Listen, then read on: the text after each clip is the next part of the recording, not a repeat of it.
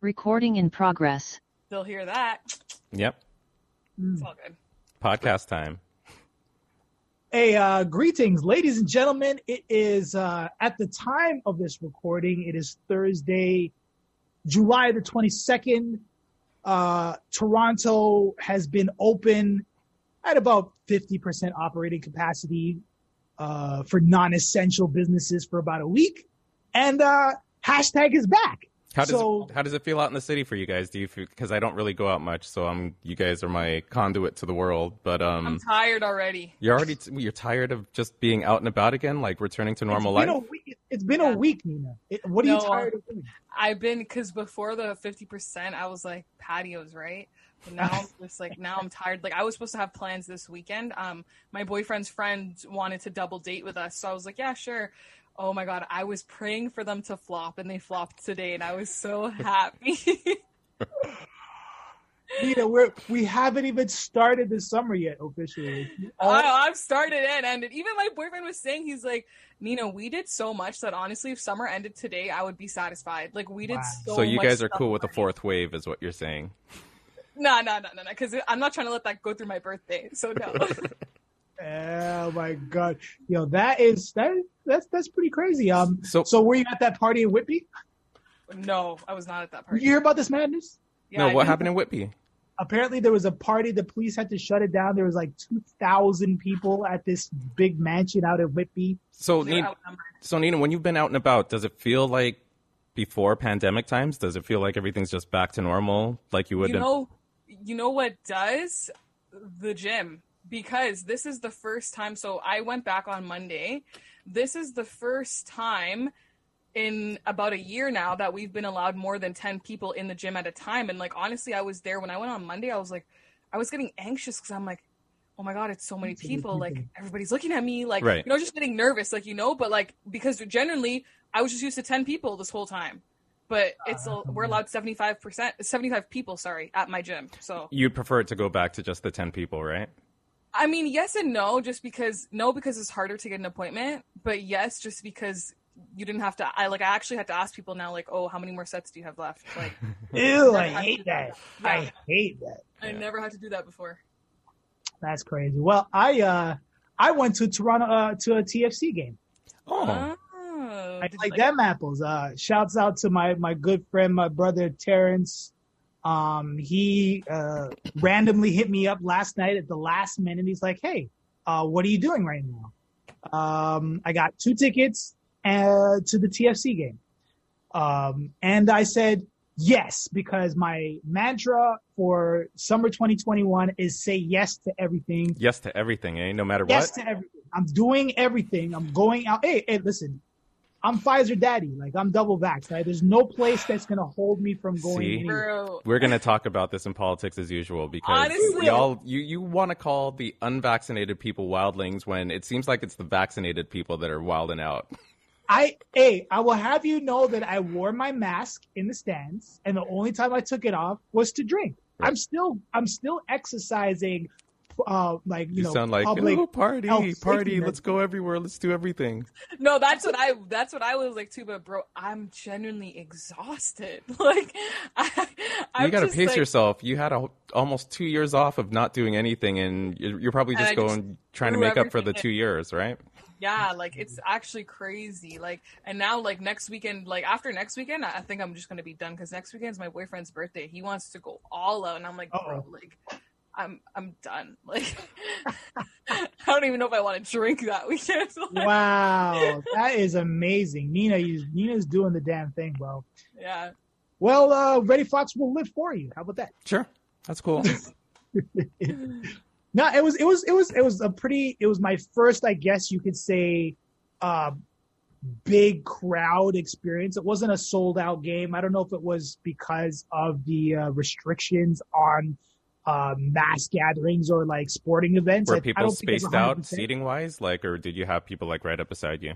We had people relatively close to us. It wasn't rammed like right next to each other, but we were in the crazy section where everybody does the cheers and they. Oh, that's the fun. Yeah, see, pre-pandemic, that would have been a blast. The whole I've always said that the TFC experience in terms of a sporting experience in the city is one of the most fun experience. Like, Leafs games can be, depending on, I guess, how they're doing. Raptors games are more exciting. I enjoy baseball games. I know you guys don't care, but TFC games are lit. They are super lit, man. That crowd is so into it, like from beginning to end. Maybe I'll do that before the summer ends. What? Yeah. I would say that was a fun thing. It's a fun experience, man. Yep. But other than that, it's been I've been stress baking. I'm actually literally in the process of what do they call it? Baking bread, but they call it when you're doing fermenting, proofing. Oh, the dough. So the dough is rising right now, and this is the perfect time for the show, right? Because I need 2 hours for the dough to rise because I've been stress baking. Well, that's cool. That's good. But we should get into radio time. Absolutely. All right, here we go. Good morning, ladies and gentlemen. Oh my goodness, it is Saturday, July the 24th. The sun is shining. I know this because I'm related to the amazing Kreskin. Don't ask if you're under the age of 35. I was just going to say. I don't know who that is, but Nina, do you know who the amazing Kreskin is? Nope. Okay, continue, Solitaire. Right. Well, you can Google that. For everybody else, welcome to the program. Obviously, by now, you know you are tuned in to hashtag yours truly Solitaire, DJ Reddy Fox, No Better Nina. We are here on Vibe 105 every Saturday morning from 10 a.m. to 12 p.m. on your radio dial. Tell a friend to tell a friend. At hashtag Vibe 105 is our Twitter and Instagram handles. And DJ Reddy Fox, No Better Nina, how are y'all doing? Good morning, everybody. Doing all right. Hope you're good. How's it going, Nina? I'm tired. You're tired. You're always tired, Nina. Yeah. No, she's always tired, but this is a different kind of tired. She's like partied out. Could you believe this, ladies and gentlemen? I'm partied out, and I just been like trying to, with the world going back to normal, you're trying to rebalance everything. So, right. I'm trying to balance the new job, plus the gym, plus my boyfriend, plus it's just like it's lot. Too much life. Yeah, I can't sleep as much anymore, and I missed that. Nina. Yeah. Welcome to adulthood. Yeah, I don't like it. Yeah. I decided I want to be a stay-at-home mom now. I'm over okay. It. All right. Easier to manage. I'm over it. I'll just have kids and deal with that and go to the gym and I'll be happy. So you guys have been out and about in the city. How's it been for you? Since the stage 3, how's it feel in the city? Does it feel like everything's more normal, or what's it like in the city? I do feel like things are more normal. Mind you, I haven't really experienced the indoor dining yet. I was supposed to do that this weekend, but that flopped and I was happy. But I can speak to the gym, being in the gym, my gym's capacity is 75 people. And for the past year, it's only been 10 people. So to be in there with that many people, I actually have to ask people now, are you done with this machine? How many sets do you have left? With 10 people, you obviously never had to ask that. But yeah, so that's what I'm seeing of it so far, but it does feel a little more normal with that many people. Solitaire, have you been in any restaurants since stage 3 opening? Yes, I did, but it was on a patio. Oh, okay. Not my favorite form of dining, but it was low key. It was at Regulars, which is basically that's home base for because that's my people's. I know. Shouts out to Regulars. Shouts out to Carlos, my plug over there. We were taking care of it. So, but other than that, I haven't done in restaurant dining. But I went to Toronto Football Club, TFC game. There you Toronto go. Otherwise known as TFC. Did they win? No, they tied. Oh, nice. I don't even know where they were playing. Some team. I think they were from New York. I'm not gonna pretend. I'm not gonna front for you guys. I'm an avid. I know all the players and the stats. No. I like to go to see sports because I'm a sports fan of athleticism. But I didn't know what was going on. I didn't even know who the players were. It's way more enjoyable when you're there in person than when you're watching it on TV. That is 150% true. And I've always said, though, real quick, that TFC games are the most enjoyable, exciting sporting experiences you can have in Toronto compared to the Jays or the Raptors or the Leafs. I would say the Raptors are pretty close for me. I've been to a Leafs game. It's just not as it wasn't as fun because they weren't on the verge of winning. Right. So it's different, but it was good to be able to say that I've gone to a Leafs game because it's just so hard to get tickets. But Toronto FC, the TFC and the Raptors are definitely, I would say, neck and neck. Baseball is a great sporting experience to go to the stadium, but it is fun. Just to say you did it type of thing. Yeah, right. Just say I did it because I don't think I've ever sat down and watched an entire game of baseball, even when I was in the stadium. I'm usually walking around trying to find a hot dog, and then I'm going to get a beer. Then I got to go to the bathroom. And then, you're here too? And you walk and you find your friends and you talk. Yeah.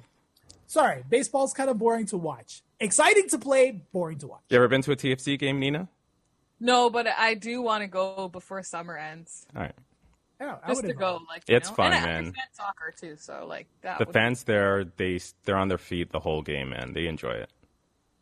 Well, there you go. Well, listen, I definitely enjoyed it, and if you have the opportunity to get out, get active, get back into the city life, obviously safely. If you're able to physically distance, you don't have to, and you're outdoors, you don't have to worry about masks. But if you're in close quarters, like I was definitely wearing my mask while I was in the stands. Only time I took it off was to have a drink. It wasn't super packed, like body to body, but the section that we were in is the section where they do all the cheers and stuff like that. But it was pretty. I felt, I didn't feel like crowded, and it was a good experience. So it was good. It was good to get out to a live, like big crowd event after a year and a half. I'd have to say that was my first. And you didn't feel nervous at all at any point in time. You were just enjoying it for the experience. Just enjoying it for the experience. It was interesting to see. Everybody was definitely hyper vigilant. I feel like, as far as like not trying, even a crowd like a Toronto FC crowd where you could feel like that energy would be kinetic or they'd be aggressive. Everybody was still pretty chill. It was still pretty cool. What about you, Nina? Have you been out and about in the city? That's why you're so tired half the time. Like, have you ever been in like crowded situations recently where you felt like there was a bit too many people? I was on King Street like a couple weeks ago on a Sunday, probably like maybe a week or 2 weeks ago. And like, I was thinking, like now is my chance to go to the walk-in restaurants that don't take reservations on a Sunday night. And I was wrong. It was packed. There was one, I can't remember what the intersection was exactly, but there's one place called Ruby Soho, packed inside, out, or not inside, sorry, but outside, and then like a bunch of people just standing at the intersection, just hanging out. Like same thing at Barrow, like all those places were just like crazy packed. Like, so do you avoid those big crowds now? Not really. Okay. I always avoid big crowds when it comes to eating as much as possible, unless it's like a birthday or something you can't avoid. But I'll tell you, seeing the city buzzing, especially like how many people go out and spend money at bars and restaurants. Toronto's got a lot of people with a lot of money that like to go out and spend money on food, restaurants, which is great, obviously, for the entertainment industry, for waiters and busboys and, restaurateurs and all that. But I'm like, what do you guys eat at home? Do you cook? Like, it's a bustling city. No. Anyway, listen, ladies and gentlemen, whatever you're doing to take advantage of the fact that Toronto's finally opening up, one of the last places in the world to officially open up to non-essential businesses, do so safely. Keep in mind your fellow citizens and, get outside and enjoy and make sure you tip your waiters and your waitresses and all that sort of stuff. But ladies and gentlemen, enough about that. Let's go over to Know Better Nina with our poll question of the week. Okay, so last week we asked a question based on my personal experience. When going out with your significant other, which sex do you find is more brazen to talk to someone in front of their significant other? The options were men, woman, or no one, because I punch first. And everyone, the poll reflected my experience. 100% of the votes said that women are more brazen to talk to a man in front of his girlfriend. I like the way that you were most emphatic about that, so that Brady and I could just be like, hey, listen, that's what the survey said. Yeah. Good thing I worked on my arms today. All right, so this week we're asking, do you believe that in order to stay faithful or loyal in a relationship, you can't be on social media. Ooh. Your options are yes, social media is too tempting. No, it's called control, or it doesn't matter. Trust no one regardless. Oh, so head over to terrible. hashtag Vibe105 on Twitter to make your vote count. Oh my goodness, that's a spicy meatball. Is that That is related spicy. to No Better Take from No Better Nina today? It's actually music news, funny enough. But Okay. Really? yeah. That's interesting because I thought for sure this was a preview for the No Better Take. No, I did debate it when I saw it, but I was like, I'll Okay. put this in. You want to? Okay, that is actually spicy. Read it one more time just for everyone to hear it. Okay. Do you believe that in order to stay faithful or loyal in a relationship, you can't be on social media? Yes, social media is too tempting. No, it's called control, or it doesn't matter. Trust no one. At hashtag Vibe105 on Twitter. Thank you very much, Nina, for that poll question of the week. Ladies and gentlemen, once again, at hashtag Vibe105. I've been noticing y'all have been slacking on your voting. That is unacceptable. Okay? I'm going to hold all of y'all who listen to us every week responsible for going out there and sharing and liking and reposting that poll question because I really want to know what people think about this. I think it's nonsense. You are who you are. Social media and your presence on social media should just be an extension of who you are already. So you shouldn't have to worry about, unless your creep game or your stalker game or your player game is on a level where you need to conceal or you like have a secret account. You know, people who have secret accounts. Mm-hmm. Yeah. That's normal, right? People would. No, it's not normal. I think it is. Isn't it? People I having think multiple Reddy's accounts. thinking in terms of Finstas, but like Finsta is different from a secret account. Like Finsta's kind of secret, but it's more like, you know, people have their persona of who they are on social media, and then their Finsta is who they really are in real life, and like only their closest friends and family follow them on there. I think that's what Reddy's thinking of. Not Old necessarily. guy question. Old guy question. Yeah. I think Reddy Fox is going to ask you the same question. What is Finsta? Fake Insta. Okay. Come on, you That's not what guys. I was thinking, though. But sure. Not what Makes I was sense. thinking at all. But yeah. Okay. Well, I would say. Well, I say I have multiple accounts. I don't have a fake account, but I do have multiple accounts. Some people create accounts just so that they can be more anonymous and spy on other people. Yeah, shout out to my boyfriend's Oh, ex-girlfriend. sure. There you go. I 10 think accounts, as an one example. counting. When they say things like social media is a double-edged sword that cuts, both in the positive direction and the negative direction, I would have to say that aspect of it is definitely the negative direction in terms of people feeling that they need to create a fake profile to be who they really are. That's devious. All right. Yeah. We'll talk about it. We'll save it for music news because I think you got an old guy perspective on this. Well, I am an old guy. Yeah. In age, not at heart. In heart, I'm like 16. Okay. Going on 24. Anyway, ladies and gentlemen, enough about that. Make sure, of course, you head over to at hashtag Vibe105 to make your vote count in our poll question of the week. Do you believe that in order to stay in a faithful, loyal relationship, you can't be on social media? Yes, social media is too tempting. No, it's called control, or it doesn't matter. Trust no one. I hope people don't pick that third one. Somebody I will. was going to put that, actually. People have that tattooed on their bodies. Trust no one. Trust no one. No. Well, you trust us to head over to at hashtag Vibe105 to make your vote count. And now, ladies and gentlemen, it is time for Have You Heard? See, I reversed the order. I flipped it this time. I'm Great. trying to do something different each week. You're awesome. I am. Thank you.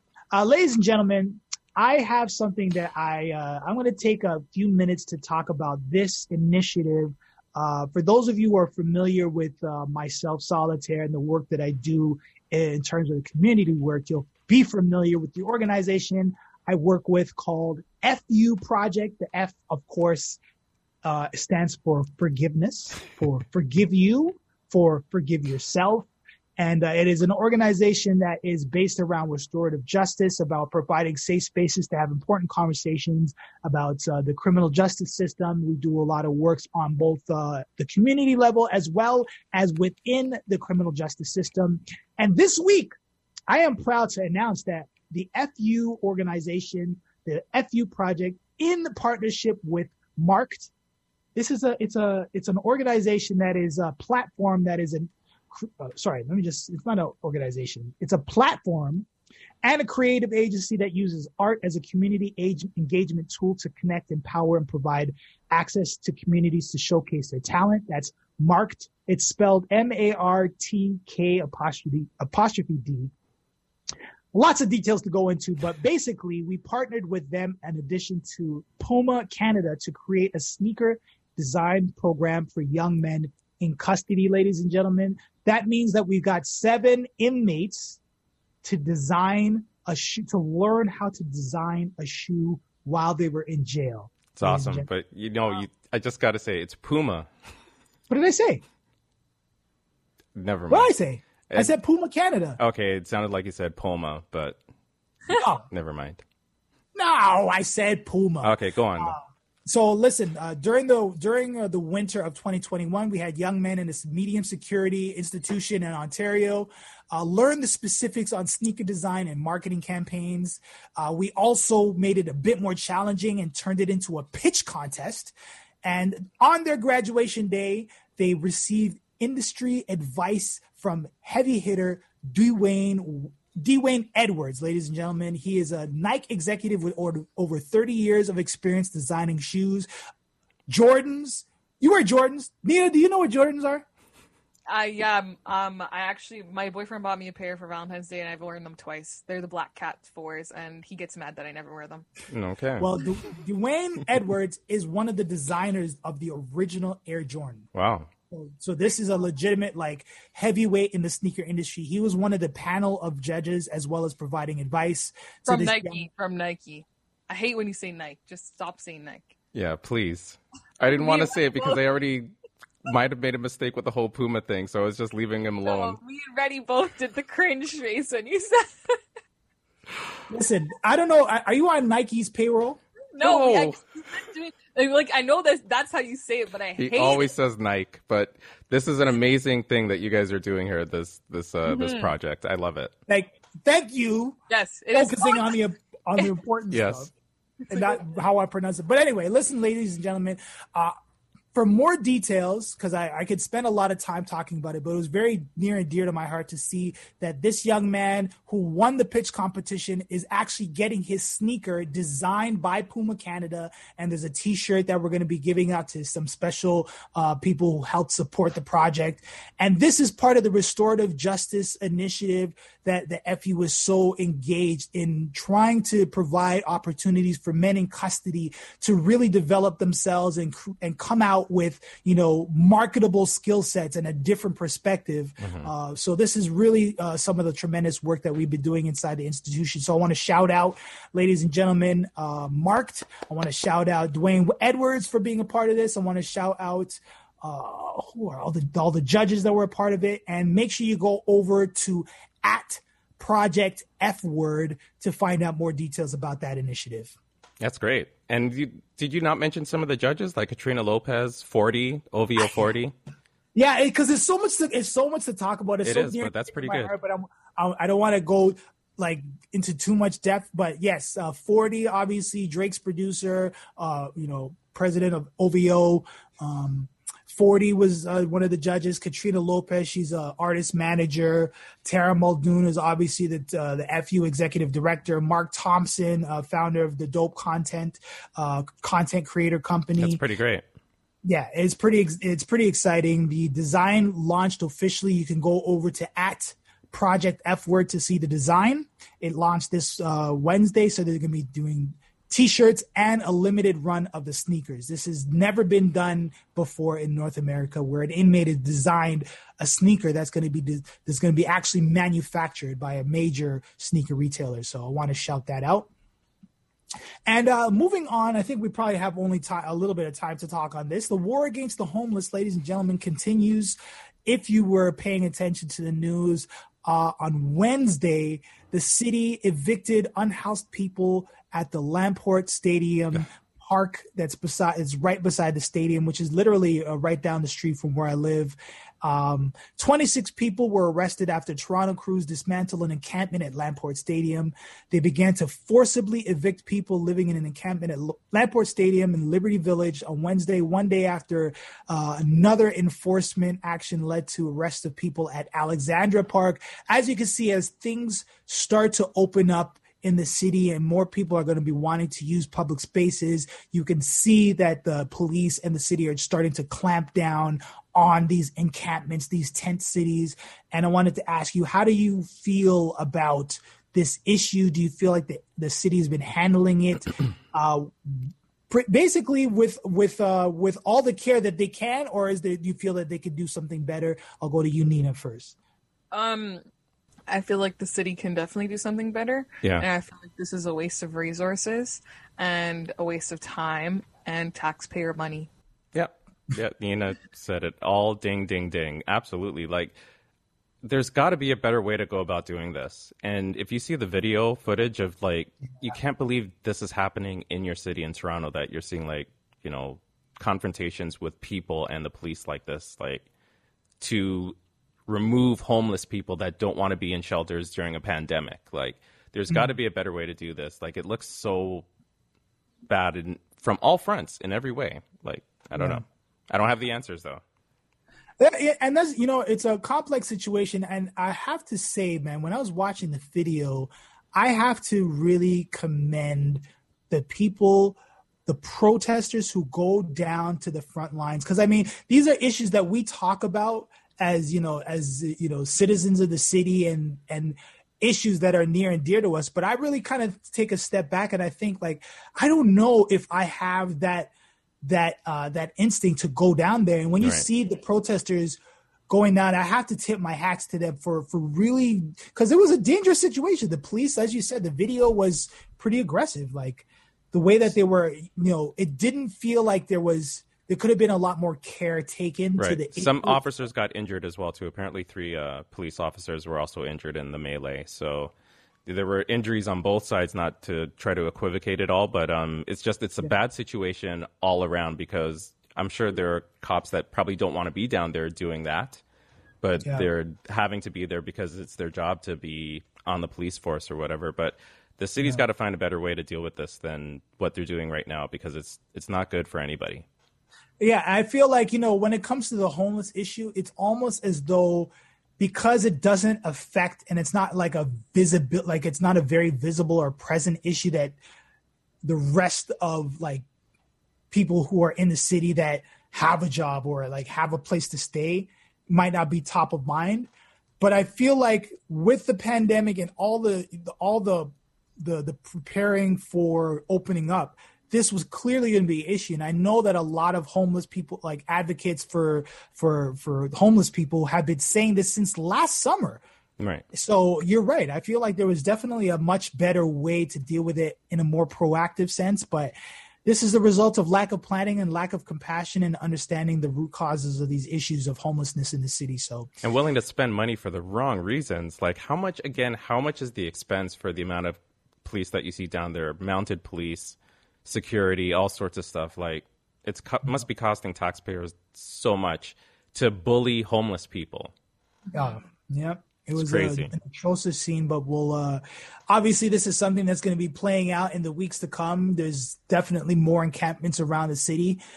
This, because these people have been rounded up, doesn't mean that we know where they're gonna end up next. So definitely an ongoing issue. But that is all we have time for in terms of Have You Heard, ladies and gentlemen. For those of you who are tuned into the radio right now, we got to pay some bills, so stay tuned. We'll be right back after these messages. For those of you listening to the podcast, stay with us. I think it's a touchy situation, man. I don't know, because at the end of the day, what are the alternatives? I don't know. I'm just trying to figure it out. What's cracking you up, Nina?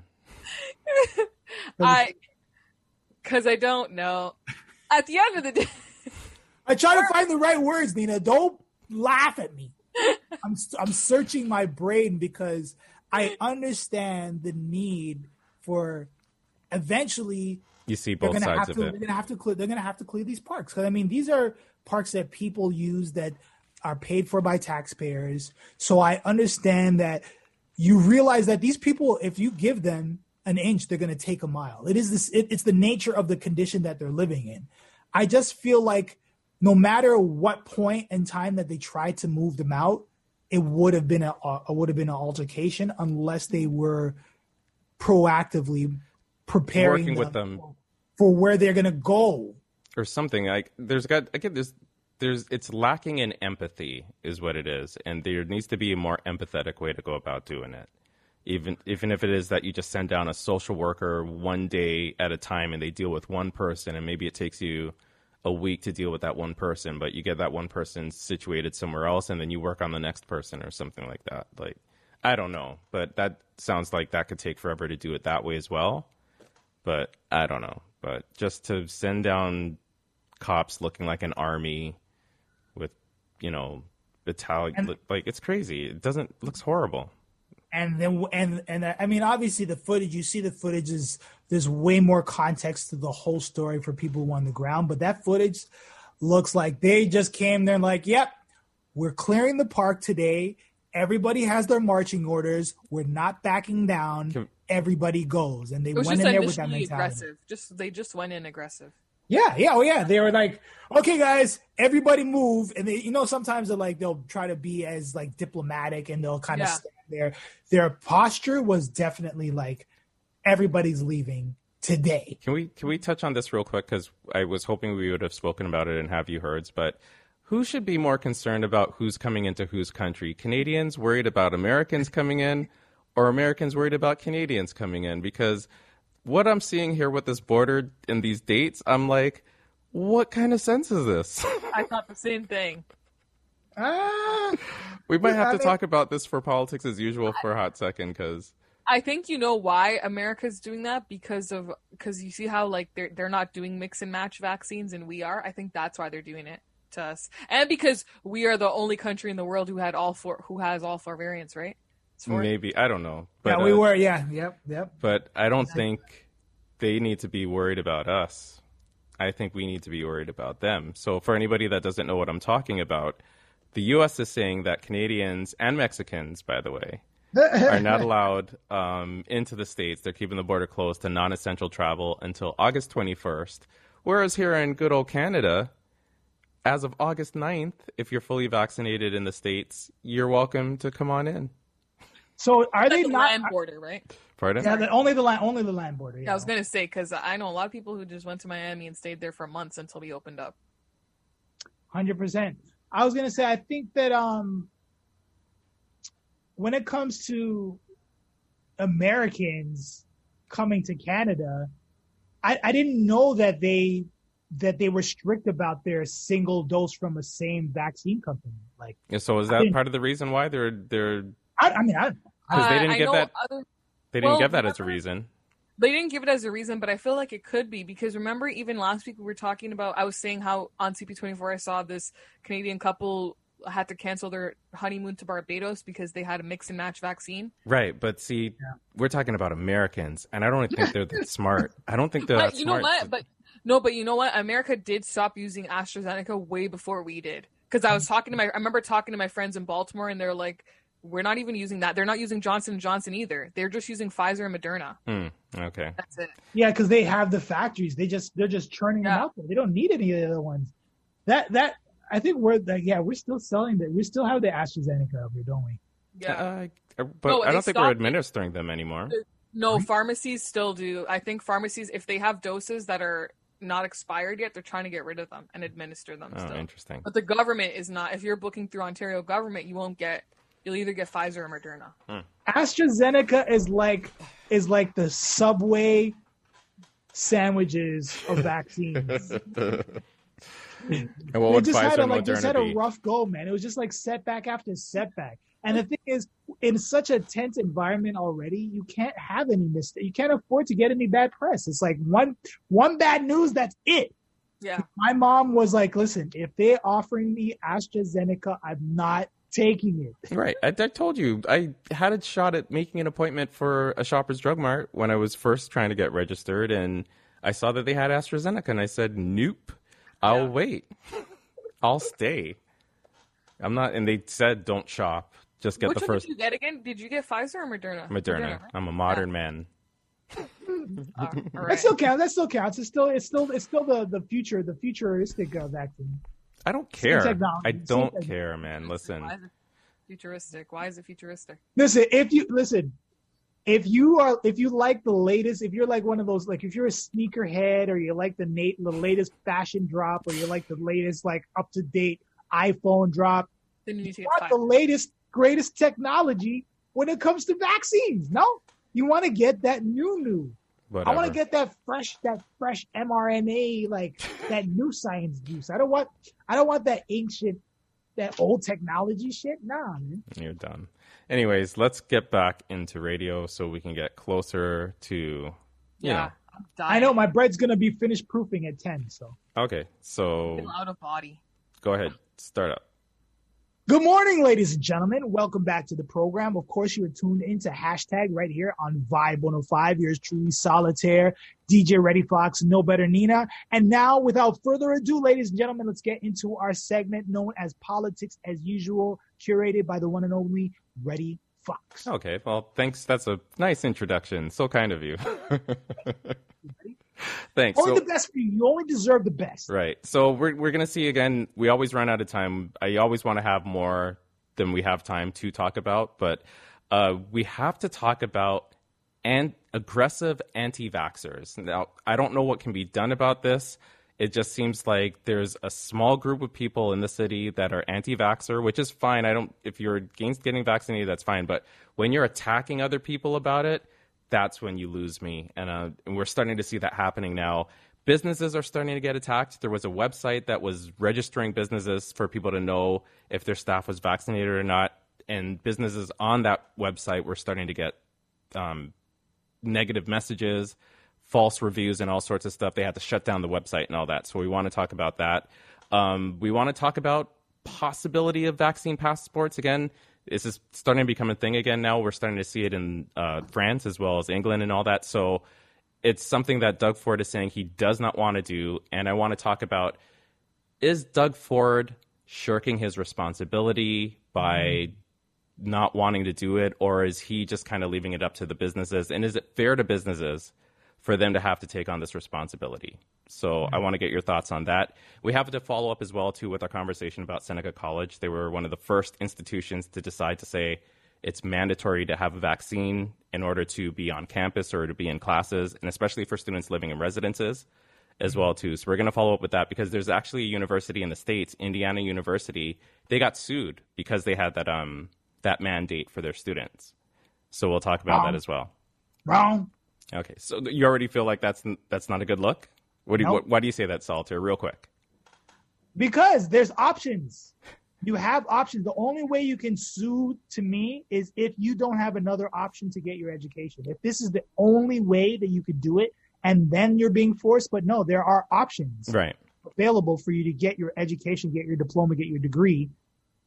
So you have options. You can't say that you're being forced to do anything. Yeah, I hear you. Okay, so let's get with that first story that I started off with, because I find this to be really interesting. Do you think this is a useful, do you think it's a good idea? There was this website called SafeToDo or SafeToDo.ca. And what the idea for this website was they list businesses in the city that are open for business, and they let you know whether or not their staff is vaccinated or not. And a lot of businesses signed up for it. I think they had at least over 100, or maybe they had about 50 businesses on it. But the thing is that people who are anti-vax started to send them negative messages, started giving them false reviews, the whole nine, to the point where they had to shut the website down. Now, let me ask you guys, first of all, is the website a good idea, or do you think it was just going to be problematic from the jump? I think it was going to be problematic from the jump, and I also feel like if you're a business owner and you're disclosing whether or not your employees are vaccinated or not, like I do hope you ran that by them, because some people might not want that information out there either, right? Right. So I do feel like it was going to be shut down regardless, because if it wasn't the anti-vaxxers who were going to do it, an employee would probably complain. A group of employees would probably get together at some point. So, yeah. Solitaire? I think it was and is a good idea. But like you, I probably read it, but you obviously will probably touch on it. It's not because it's an important community issue. It's become so politicized that it's not really about the vaccine. It's almost about the choice of whether or not you can or you should take the vaccine. And I know some people were debating that, people who have been vaccinated or posting about their vaccinations are kind of like virtue signaling. But I think the more, in my opinion, in my observation, the more aggressive kind of negative connotation is definitely coming from the anti-vaxxers trying to prove a point. And I think the website had good intentions, and I'm sorry that it had to kind of take the route that it did, because they were trying to do a good thing, I think. Let me ask you guys, where do you think that anger is coming from, though, to the point where people are doing these kind of things, like malicious acts to, give negative false reviews about a place they've never been only because they see them on this website? Where is this anger coming from? I don't know. It just feels like, when there's like that one person that's jealous of you, like this is the kind of vibe they're giving me. Like that's the way they attack, though, is like as if they're jealous, but like they're not jealous. They're just, they're like these little like demons that are just mad that nobody's listening to them. Like this is what I visualize in my head when I hear about anti-vaxxers, and this is genuinely how I view them. They're just like bad. Right. See, but the thing is that there's no argument that if you didn't want to get the vaccination to begin with, I don't think anyone's going to be able to change your mind now at this point, right? So I just don't understand why you want to lash out at a business that wants to let people know, well, our staff is vaccinated if you want to, come here. There was actually a guy that has a gym in Etobicoke who flipped the script, and he said that only people who are not vaccinated are allowed to enter his premises because he doesn't necessarily believe in the vaccination. But I think he's trying to make a political point. But even with that, like you could put the jealousy aspect on that, because he's jealous of businesses who are accepting vaccinated people, and those businesses are getting more business from all these people. So now he's just like jealous, Did you hear about that, Solitaire, about this guy that opened up this gym? It's a boxing gym. I think it's in Etobicoke, and he's saying that only people who are unvaccinated are allowed on his premises. I have not heard about it. No, you didn't hear about it? I have not heard about it, and I don't care because I am vaccinated, so I wouldn't be allowed to go anywhere. Right. Okay.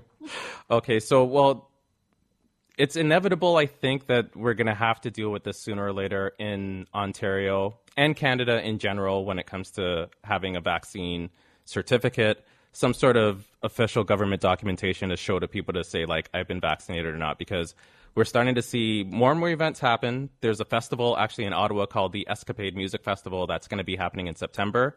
And the organizers are saying it's only going to be open to people who are vaccinated, that they feel that's the best way to have a safe event. And one of the companies that was on that list that was receiving negative reviews, People's Pint Brewery Company, their staff, they actually all volunteered to take a picture and put it online, and they got so much negative feedback. And the same person that's organizing this music festival, he's also getting negative feedback. But see, let me vent. Okay, okay, go ahead, vent. Just really quickly, that's the issue that I have, and I say this to people, and whenever number one, I don't get into this discussion. I don't talk about it online. I like to talk about it on the radio because I don't have to face the reaction or like the immediate like blowback or whatever. So I get to say my piece, but in my, we talk about it. I think it's important in my position as a public figure to express that I think that it is important that we get vaccinated. Right. But I don't make a point of, shoving it down people's throats all the time, like get vaccinated, or judging people. Like, I'm not one of these people that are vocal about get vaccinated or I hate you or you're a waste. I am completely open to the idea that people are apprehensive for a variety of reasons. I think that the reasons that you have for your hesitation will affect my judgment as to why you're choosing not to. So I think it's important to understand why, but this idea of people getting angry at people who are choosing to be vaccinated is backwards to me. I don't get it myself. Like, I don't I'm have not an down answer with for it. that. And I think that there is virtue signaling and there's bad kind of like people acting in bad faith or like kind of like holier than thou from both sides. But I will definitely say that from the anti-vaxxer side, if you are saying that this is science juice and everybody who are taking it are sheep, in my eyes, I would see it the way that I see myself as being vaccinated, and people who choose not to be vaccinated, I'm like, hey, that's your choice. You're basing it on whatever you research or your comfort level. And that's it. To me, that's the end of the discussion. But the fact that you're going to take it a step further and try to sabotage these places and these people for choosing to be vaccinated, to me, lets me know that that's where those people have more of a personal issue with it than it being a public safety. Because I think most people who get vaccinated, if you were to ask them, like even yourself, Reddy Fox, who was hesitant, the reason that you got it, I would, tell me if I'm right or I'm wrong, is because you feel like being a part of society is a responsible thing to do. Something like that. Sure, yes. And I was just seeing like way down the road for how difficult it was going to be to even do anything in the city if you want to the point where it just was like, you know what, I'm just getting vaccinated. But I want to move on to this.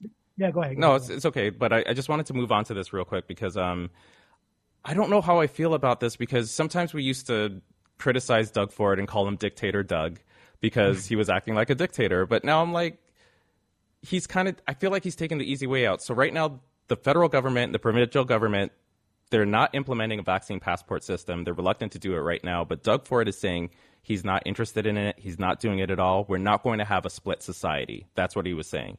He's saying the answer is no, we're not going to do it. Just no, we aren't doing it. Simple as that. This is him talking in a press conference. And he said it's up to the federal government to decide about people crossing the border, and we'll just see what they decide to do. Do you feel like, first of all, two questions.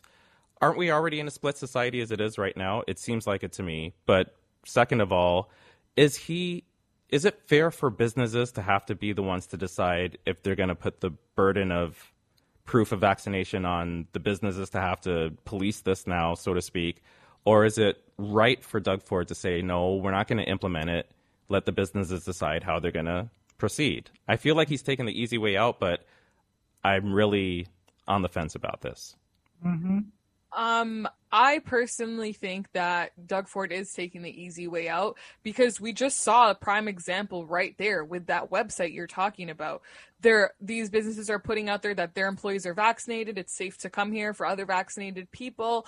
And then look what happens. These anti-vaxxers take down the businesses, and like without a provincial government, some sort of authorization from an authority in place, it's never going to work. And we are 1,000% already in a split society. Like, you're already hearing about, honestly, my prediction is with this whole talks of the fourth wave, like they're already setting it up to make sure that it becomes split at that point, because they're already saying the fourth wave is going to affect unvaccinated people, which is already setting it up to let you know that if you're vaccinated, you'll be allowed to continue and do as you please. But if you're unvaccinated, you have to be in lockdown. So we're already headed that direction anyways. And I just think, it's just, I mean, were we in a split society when we all got the HPV shot? I don't know.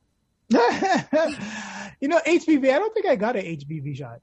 I think that's your generation. So what do you say, Solitaire, though? Like, first of all, do you think he's shirking his responsibilities, or do you think like he's doing 100%. The right thing by letting the businesses kind of handle this? If I was his political advisor, I would 100% say to him that that's the right move, because you passed the buck. You don't have to make that judgment call, so people aren't going to look to you and say one way or the other, oh, he said this, or he's creating this. So I think politically that was the best move to protect his ass. Right. So you think 100%. That's the only reason why he's doing it, you're saying? Of course, because I think that most people, as soon as the lockdown first happened and there was a race to find this vaccine, this has been the conversation, vaccine passports. And, depending on what level of the conversation you're at, some people who who were a little bit more on the theories that were circulating around, like the power grab and everything that's going on in terms of governments trying to, suppress the people or control the people. They were talking about vaccine passport. This is what it's about. It's almost like those people who believe that the virus was created in a lab in Wuhan are the people who are saying they're doing it to create these vaccine passports. So it's like, it's already a touchy subject, but the fact of the matter is, we are in a society where there's people who are vaccinated, and according to the science, if you believe in the science, that's helping to prevent at least more hospitalizations for the extreme exposure to COVID or the extreme manifestations of it. And then the people who are not vaccinated, you're going to suffer more. Can I just say a PSA real quick again, because you were joking before about how unvaccinated people, like, we describe them as wildlings or whatever, but a lot of people, and I'm saying this again, if you're vaccinated, you still kind of have to do, if you are being responsible or being careful in terms of, whatever it was, washing your hands or keeping your distance, wearing a mask indoors and places like that, you being vaccinated, you kind of still have to do all that stuff. Yeah. Even now, like, just because you're vaccinated doesn't mean that the pandemic is over. And even having a conversation with my family doctor this week, he was like, he's fully vaccinated, but he still wouldn't get on a plane right now. He wouldn't go into a full restaurant right now because it's like, it wouldn't make sense. You can still potentially get sick, even though you're vaccinated. And there have been some cases, not a lot, but a couple where fully vaccinated people have still gotten very sick and stuff. So I'm just wanting to implore people that even if you're fully vaccinated, you should still be taking the necessary precautions that you were taking beforehand. Listen, anytime I go indoors, if I go to the convenience store, if I go to the bank, if I go to the supermarket, I wear my mask. Even as soon as I leave my apartment, my condo, I put on my mask. Even if I'm by myself, if it's at midnight, none of my behaviors in terms of being out in public have changed, and I'm double dosed up. What about you, Nina? I think what's it called? The problem with this is, like, when people heard about the vaccine, like, everyone is like, okay, if we get the vaccine, we can do what we want. And that's what people's mentality was. And I think that's why a lot of vaccinated people are, like, wilding out. Like, yeah, I still wear my mask. Like, even when I'm walking through the gym, like, you have to wear your mask and stuff, or like when I'm going out and stuff like that. Like, I make sure I wear my mask. And I've always been, even before COVID, I've always washed my hands. I've been obsessive about that. But yeah, like, I think that's the problem, is that's the mentality. And, like, a lot of people also think like me, like, maybe like younger generations and kids who, like, are trying to still have a summer, think like me. It's like, once Doug opens it, I'm doing it. Right. So I think that also plays a part as well, in that sense. But yeah. Okay.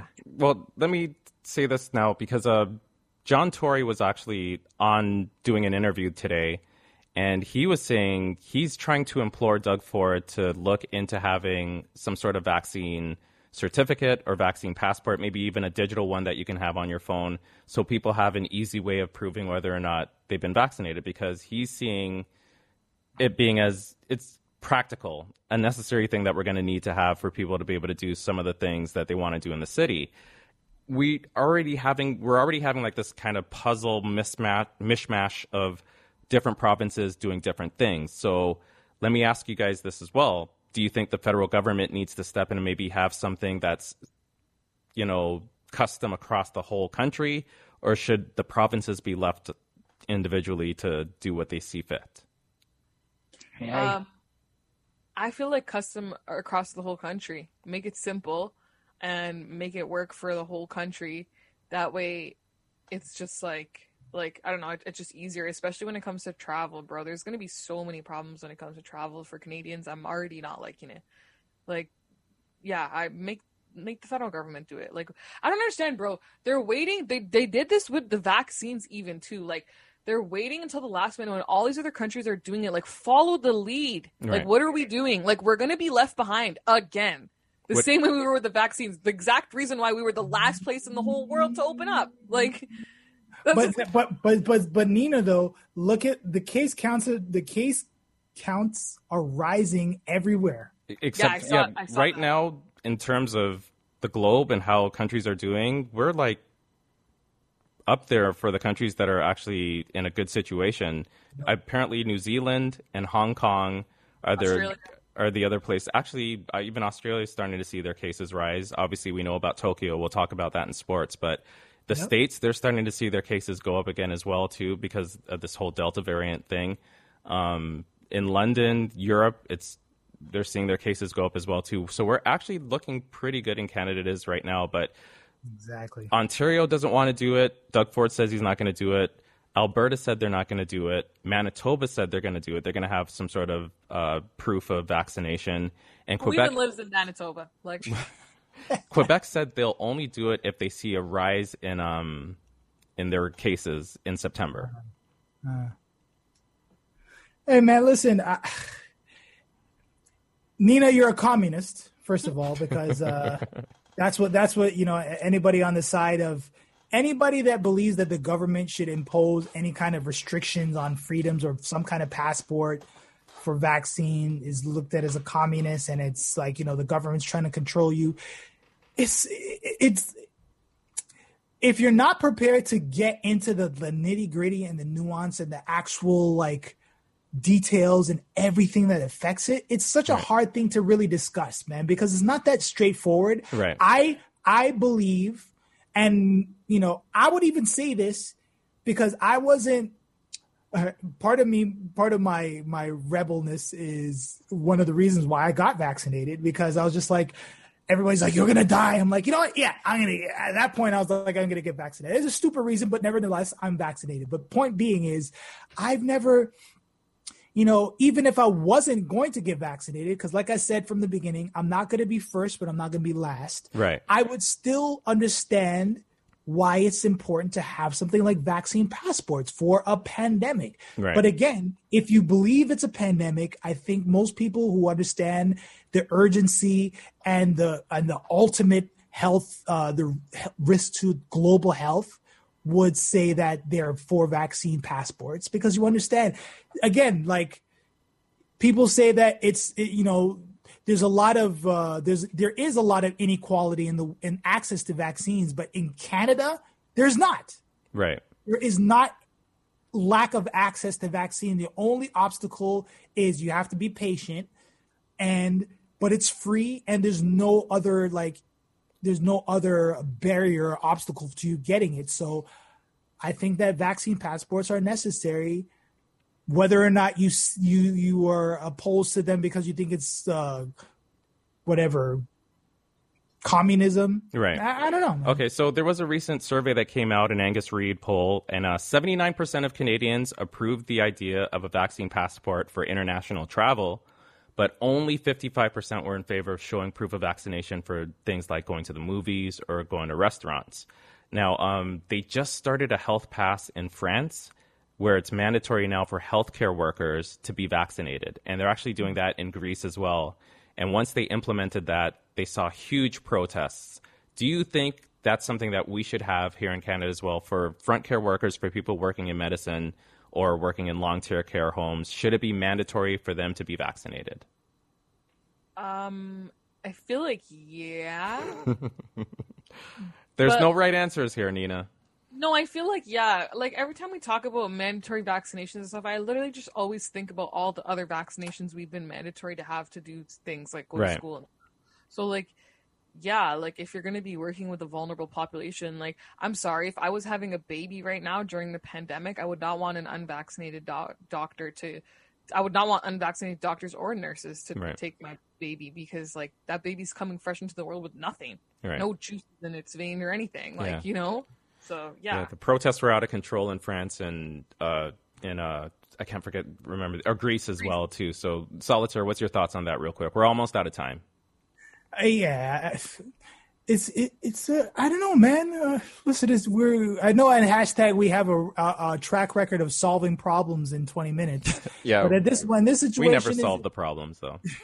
I mean, we try our hardest, but it's so difficult. Like, because at the end of the day, I would have to say that weighing, high level, if it were to come down to saying yes or no, I understand based on my understanding and everything that I've done.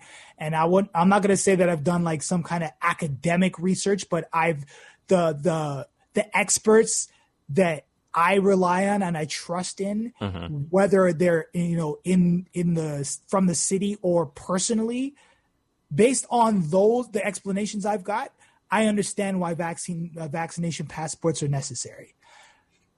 I really think that that's the only way I could put it, because there's no point in going back and forth. I think everybody at this stage of the game has dug in their heels and are firmly entrenched in believing one way or the other. And to me, I'm like, yo, we'll just have to see now, won't we? Well, I'm still just live and let live for the most part. I'm not trying to denigrate anybody that doesn't want to get it. I mean, are you like, if somebody gets if you get on your elevator in your apartment and you're wearing your mask and somebody gets on and they're not wearing their mask, are you gonna say, hey, where's your mask? Are you gonna get off the elevator? No. Exactly. The same with me. That's what I'm saying. You're not gonna do that. I'm not the police. I don't work for Doug Ford. I don't work for the police. I don't work for the city. I'm only going to do what's best for me and mine. I'm going to wear my mask and exercise everything that I believe is safe for myself and others. And then that's it. All right. Okay, well, that's it for politics as usual. This is going to be an ongoing conversation, because I feel like Doug Ford is, I don't know if he's trying to wait until the election. He can't wait a whole year and he's going to feel more and more pressure from Doug Ford, probably from Justin Trudeau as well, to implement some sort of system for people to be able to prove their vaccination status, right? So I don't think he can avoid it. And we're going to keep talking about it until he makes a decision, I guess, or until everybody gets vaccinated. Who knows, one or the other. But he's still encouraging everybody to get vaccinated, but he's just dead set against having a vaccine passport. And that's it for politics as usual. Well, that was a very, very easily we can go into, like, you could have like a whole like workshop over the weekend talking about this with a panel of experts. But thank you, Reddy Fox, for taking us through that. Vaccination passports are definitely going to be a conversation in the months to come. Right now, though, we have to take a break and pay some bills. For those of you who are listening to us on Vibe 105, stay tuned. We'll be right back. For those of you listening to the podcast, stay with us. I tell you, boy, I don't know what the next summer is going to look like. I wonder if I think we might have even have touched on this or mentioned this in like one of the previous episodes, but I feel like the huge visceral reaction to vaccines is because it's a needle. I feel like that's why you think it is. I feel like I don't know. I wish you had said this during the radio time, because it has nothing to do with the needle thing. I think it's just people don't trust the government. People don't trust. So I think Solly's right, because it's like injecting into your vein, right? I think that if and when, because I think they're talking about potentially developing a pill form of it. I have a sneaking suspicion that there won't be as much resistance to the vaccine. Take it by. I don't know, because people take all kinds of drugs for different ailments, and I think that no, but there's a difference between drugs that you're taking for different ailments and a drug that the government is saying everybody has to take this drug. That's what the difference is. That's why for me I think it's from a lack of trust of the government. It's like you're in an information bubble where you're hearing certain things. That's part of it as well too. I think it's a combination of both, but I do think if it was a pill or something, people would do it, because even like people go to like naturopath doctors, right, for like natural solutions to things, and like some people like even take shrooms for things. No, but those people, I mentioned those people, they're a different group of people altogether. They're not going to take any vaccination, any pills or anything. But that's the way they live their life, and I can 100% respect that. I'm thinking about the people that don't. They'll gladly take a Tylenol if they have a headache, or they'll get a shot for I don't know, one of the old time like yellow fever or something like that. Like, it's not a question. It's only because we're in this time right now where everything has been so politicized and people are getting their information from different sources. Everyone's got their own information reality. And I think that's really what the thing is of this. Like, we wouldn't have had this problem without the internet. No, that is 100% facts. But we also wouldn't have had as much information or been as aware of the whole, like, double-edged sword, I guess. It's too bad we didn't get to the doom scrolling, because I feel like that's a big part of it too. Like, this whole idea of like the AI that's creating these algorithms as far as feeding you whatever it is that you're researching. It's like this whole confirmation bias that's happening in a hyperloop. I guess so. The thing is that I choose what I want to take a look at. I understand how algorithms work, and that. But that's why you're way more balanced than that.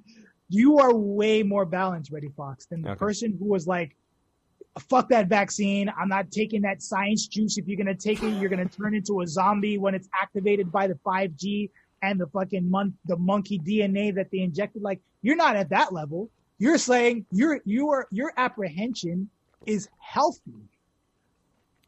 Okay. I don't know. Hey man, I listen, and that's, again, for me, part of the reason, again, like, I'm a little bit of an idiot, so don't listen. Don't take me. But part of I remember there was a belligerence in me that was like, after hearing all of the negative, this science juice and it's gonna whatever, it's gonna make you sterile, or it's gonna do this and it's gonna do that. I'm like, how do you know? If you're saying that this vaccine, there hasn't been enough studies to say that it's safe, then where are the studies to say that this is what it's going to do? That's going to have the adverse effects. Like, you can't have not enough studies on one side, but then all this proof that it's going to do all this stuff on the other side. It's like, what are you basing? I still don't even care about all that. It's just, I just don't understand, why are you attacking other people? Why are you sending negative messages to restaurants because their staff wanted to let the world know that they're fully vaccinated? That's where you lose me. If you don't want to get vaccinated, that's okay with me. It really is. It doesn't matter to me. But the thing is that where's the anger part coming from, where you want to give false reviews to a restaurant, or you want to send death threats to the owner because he wanted to post a picture on their website showing that their staff is fully vaccinated? What is that anger coming from? I don't get it. I really believe. Are they all Scorpios? Maybe they're all Scorpios. We don't do that. We don't do that. I really believe, honestly, like, you know how sometimes when you have a belief in something and you're belittled for your belief. Mm-hmm. I think this is kind of like that visceral reaction to being labeled as a conspiracy theorist, or, you're just kind of buying into this this hokey nonsense. I think that this is a backlash to that. Now, there's a scientist, I mentioned it. I'm sure I've spoken about this. It's a documentary about the Flat Earth Society. Yes, you've mentioned it many times. And there's a scientist who said that the reason that there is kind of like an aversion to science is not their fault for being skeptical. It's our fault as the science. I'm not, obviously not me, but like the science community, for speaking in a way that's condescending as opposed to speaking in a way that's more like presenting information and having an exchange and say, okay, I understand you believe that. You have your right to believe that. Yeah. Why do you believe that? I'm in that camp. That conversation, instead of kind of looking down our noses, and we do this too. We're like, those no, crazy. For sure. For flat earthers, I'm in that camp 100%. I look down my nose at flat earthers, absolutely. But that's the thing. I think that is part and parcel, like the whole society, especially when you talk about, like, when I'll watch like Stephen Colbert, or you'll watch all these like late night shows where they'll just blast people for not taking the vaccine. I think the pushback and I don't think that's fair, though. Like heightened, I don't think that's fair. I think this is a little different. This, again, there's a big difference between not believing that the Earth is round when, like, I don't even know how you even went down that mental road, but this vaccine thing, this is different. There's layers to this, more so to me, when it comes to, again, trust in the government and all this other stuff. I will say, because we're going way long for the podcast time, but I actually think it comes from a fear of being left out of society. I think that's where this anger is coming from. I don't know. That makes sense. That's what but I don't think that's something that you would want to say per se, like be like, you know, I'm scared of, like, you know, being left behind or this or that or whatever. But I'm trying to rationalize why you would be so angry to the point that you would go out of your way to send, you know, hateful messages to a restaurant. You don't know those people. You're only angry at them because they publicly said, we're fully vaccinated at this place if you want to come here to eat and feel comfortable being here. Like, I don't know. Could that be it? A fear of... I think so. I genuinely think so. I think that's a really good perspective, actually. You think so?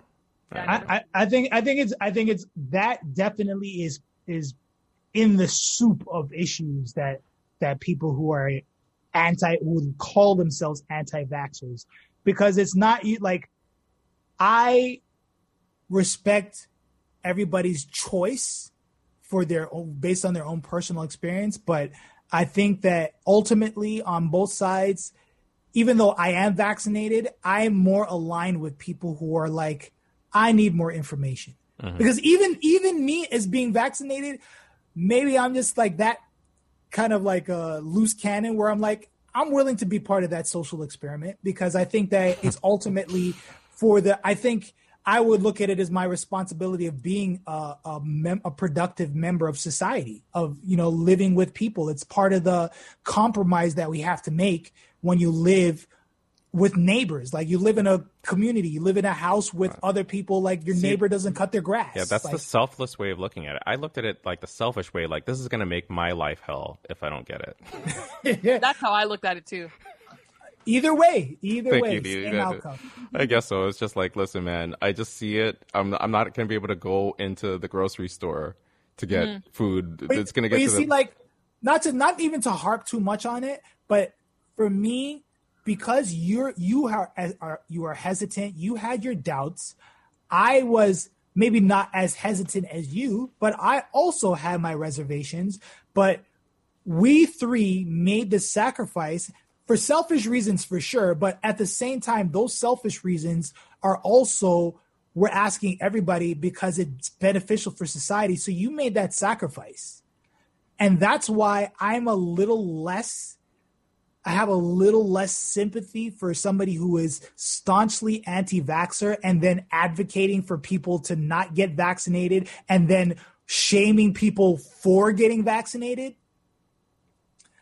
I have a little less sympathy for you, because that is way more selfish. Yeah, you're right. We're over time. We do have to go into time, but Nina, is there anything you want to add to this before we go on the radio? No. Okay. She said that like so graceful too. No. I'm just tired. She's exhausted. Okay. I could see it in her face. The eyes are starting to close. She looks like she's been smoking blunt after blunt after blunt. Look at her eyes. All right, let's wrap this up for Nina's sake. We still have 2 more segments to go. She's got just 1 hour. Okay. Yeah, it's just an hour. It's soft. Okay, go. Start. Good morning, ladies and gentlemen. Man, listen, if you're not listening to obviously you're listening to us right here live on Vibe 105. Of course, it's hashtag Solitaire, DJ Ready Fox, No Better Nina. But trust me, you're going to want to tune in afterwards and listen to some of the in-between conversations. We get some insightful, kind of like a little bit more honest, maybe a little bit more cursing. That's why we called it uncensored.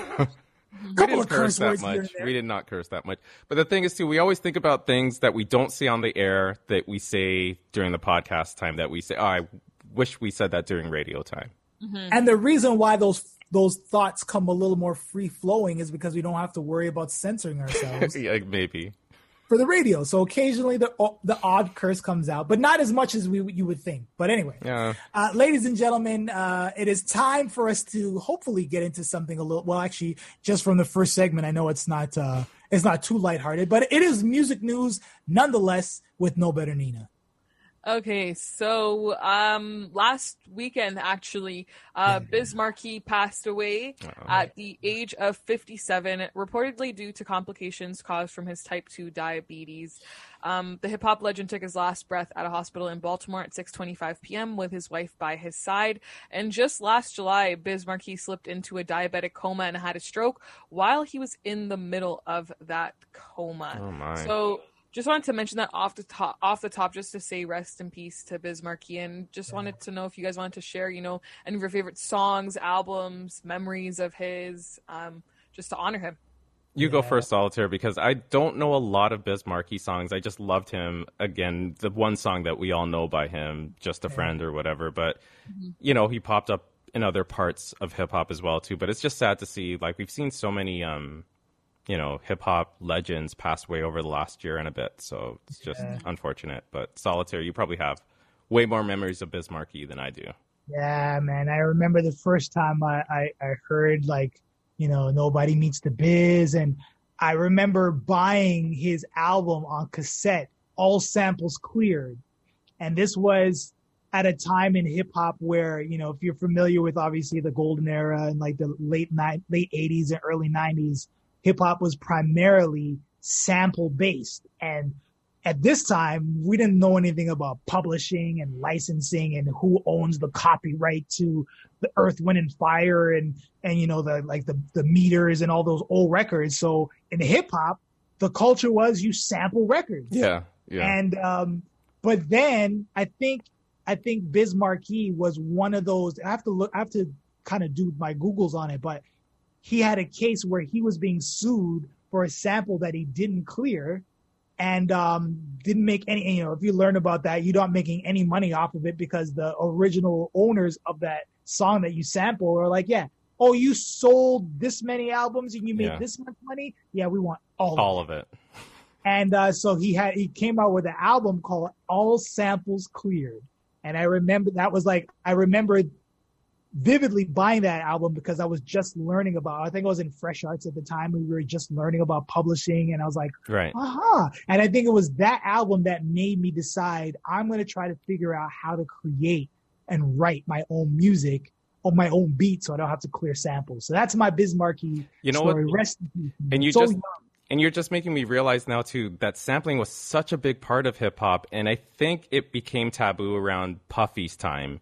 Yeah, that's when everyone was starting to criticize him for sampling too much, kind of thing. Yeah, because that was when he was taking like hits from the 80s and like, this is, it's different when you're taking like sampling 70s or 60s or like obscure jazz records, but he was taking records that take hits from the 80s. That sounds so crazy. Yeah. He definitely commercialized it and kind of made it a little bit more socially acceptable, I guess, to white America. Yeah, because I forgot how much sampling was a part of hip hop, and like Puffy ruined it basically for everyone. I think, And I mean, this is before. I wouldn't say that he ruined it. He definitely made it more commercial, but like a lot. I remember. I have so many memories. Like DJ Premier was actually. I don't know if you remember now, Nina. We're going way back into our 90s hip hop bag. That's okay. That was the point of this segment. Okay, good. But I remember, man. I remember back in the day when Primo, like they used to come out.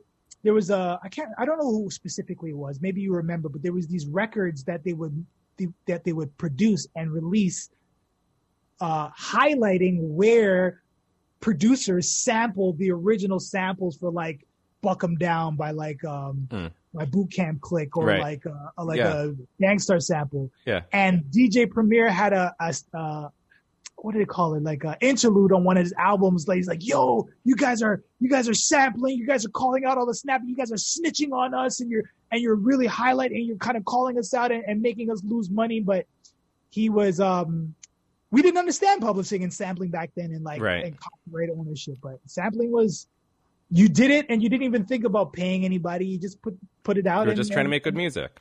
Yeah. For me, the only Biz Markie memory I have is Just a Friend. But nonetheless, and not even the original version. She's probably heard like the Mario version. No, I heard the original. I know the original. Nice. But nonetheless, rest in peace. Rest in peace. Very young, which is so young, man. Yeah. On to something else. So, Diddy actually, you guys were speaking about Diddy, he hired The Weeknd's manager, Sal. So, after signing with WME and launching the Excellence Program, which is a virtual development program and resume database for aspiring entertainment executives from underrepresented communities, Diddy just signed The Weeknd's manager, Wasim Salebi, better known as Sal. Now, aside from The Weeknd, Sal also manages Ty Dolla $ign, French Montana, and Doja Cat, and was also named Manager of the Year by Variety Variety last year. Sal was also featured by Billboard on the cover of their Change Agents issue early this year. Wow. Now, I wanted to ask you guys, in what ways do you hope to see Sal help Diddy's career? Oh, that is a good question. I thought so too. You know what? I don't know if I don't necessarily think that it's to help his career. I mean, listen, let's be clear. Diddy's career doesn't need help unless he's trying to get back into music. I think that this is a strategic alliance that probably has to do with some behind the scene business relationships that they're trying to firm up. That's my hypothesis, because Sal is obviously a juggernaut. He is, in terms of what he's managed to, hold XO, and prior to that, like Capital Profits with Belly, and, his track record in terms of his accomplishments is, it's irrefutable. I think this is more of a kind of a strategic alliance. Yeah. But what is Diddy hoping to accomplish by doing this? He's obviously a successful manager, but, I don't know, is he trying to rebrand himself? Is he looking to maybe put out new music? I don't understand what it is that Puffy is hoping to accomplish from this. That's what I was trying to figure out. There's no other details really in it. That's why I was like, what ways would you even see him helping Diddy? Like, how do you want to see that happen?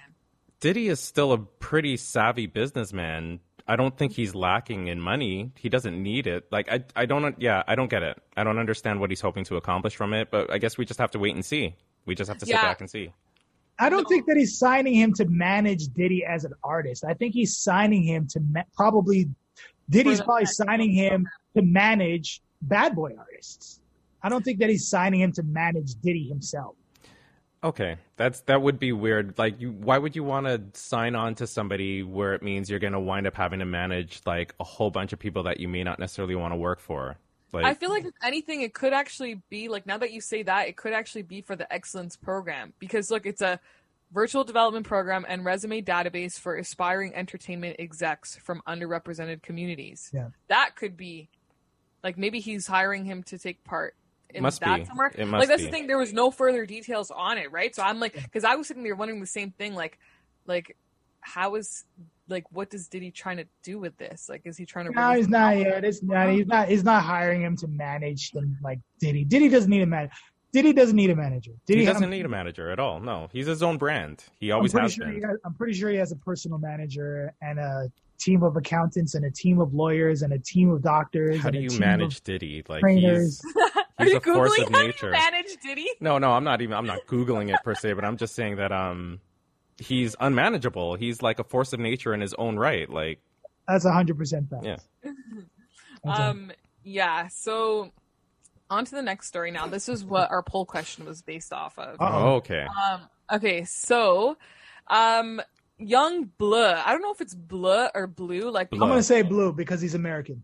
Okay. Yeah, because I'm Canadian, I say Bleu, right? Okay. Yeah. It looks like French Blue. Yeah. Young Bleu. Yeah.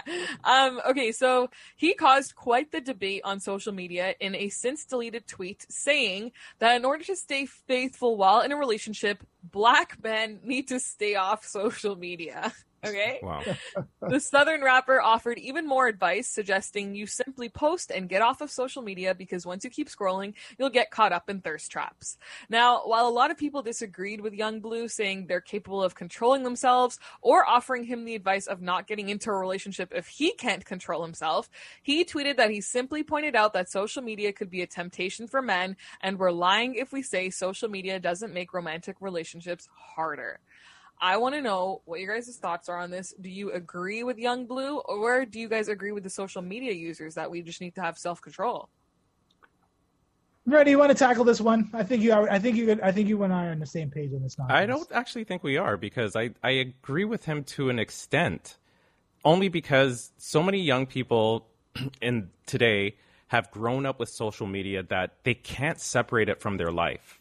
They really can't. So it can create problems for you in your relationship. If you don't have that as part of your life, it's not going to be there to create those problems. We've heard stories of people even just getting into arguments because they didn't put the right relationship status on their Facebook, which, again, I know only old people use Facebook now and all that. But the point being is that if you don't have that social media stuff going on in the first place, that's one less thing that's going to cause problems in your relationship.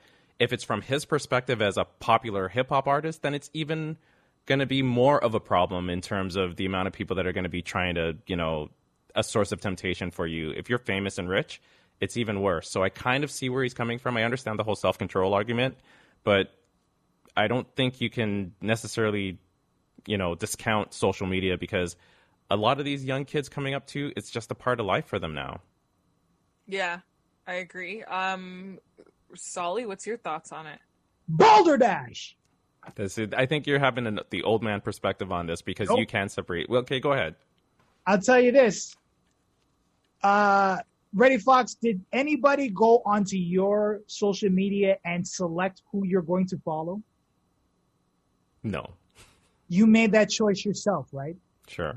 So if you are a person who makes the choice to follow all these thirst traps, then clearly stopping your social media activity is not going to prevent whatever it is that you feel is missing from your life, because you're probably going to end up going and partying. You're going to go to places where there's going to be a lot of opportunities to socialize with young women. So to me, the social media is only just another form of temptation.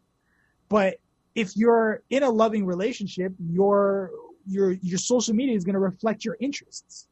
So this idea of scrolling and you're going to see these thirst traps, and maybe this is my old guy talking, but I can scroll through I'm following a few attractive young ladies on my social media. But the point being is that if you don't have social media at all, will you have the same amount of problems as someone that is on social media when it comes to your relationships and the potential problems? Because you even said it's a source of temptation. Remove social media, and that's one less source of temptation.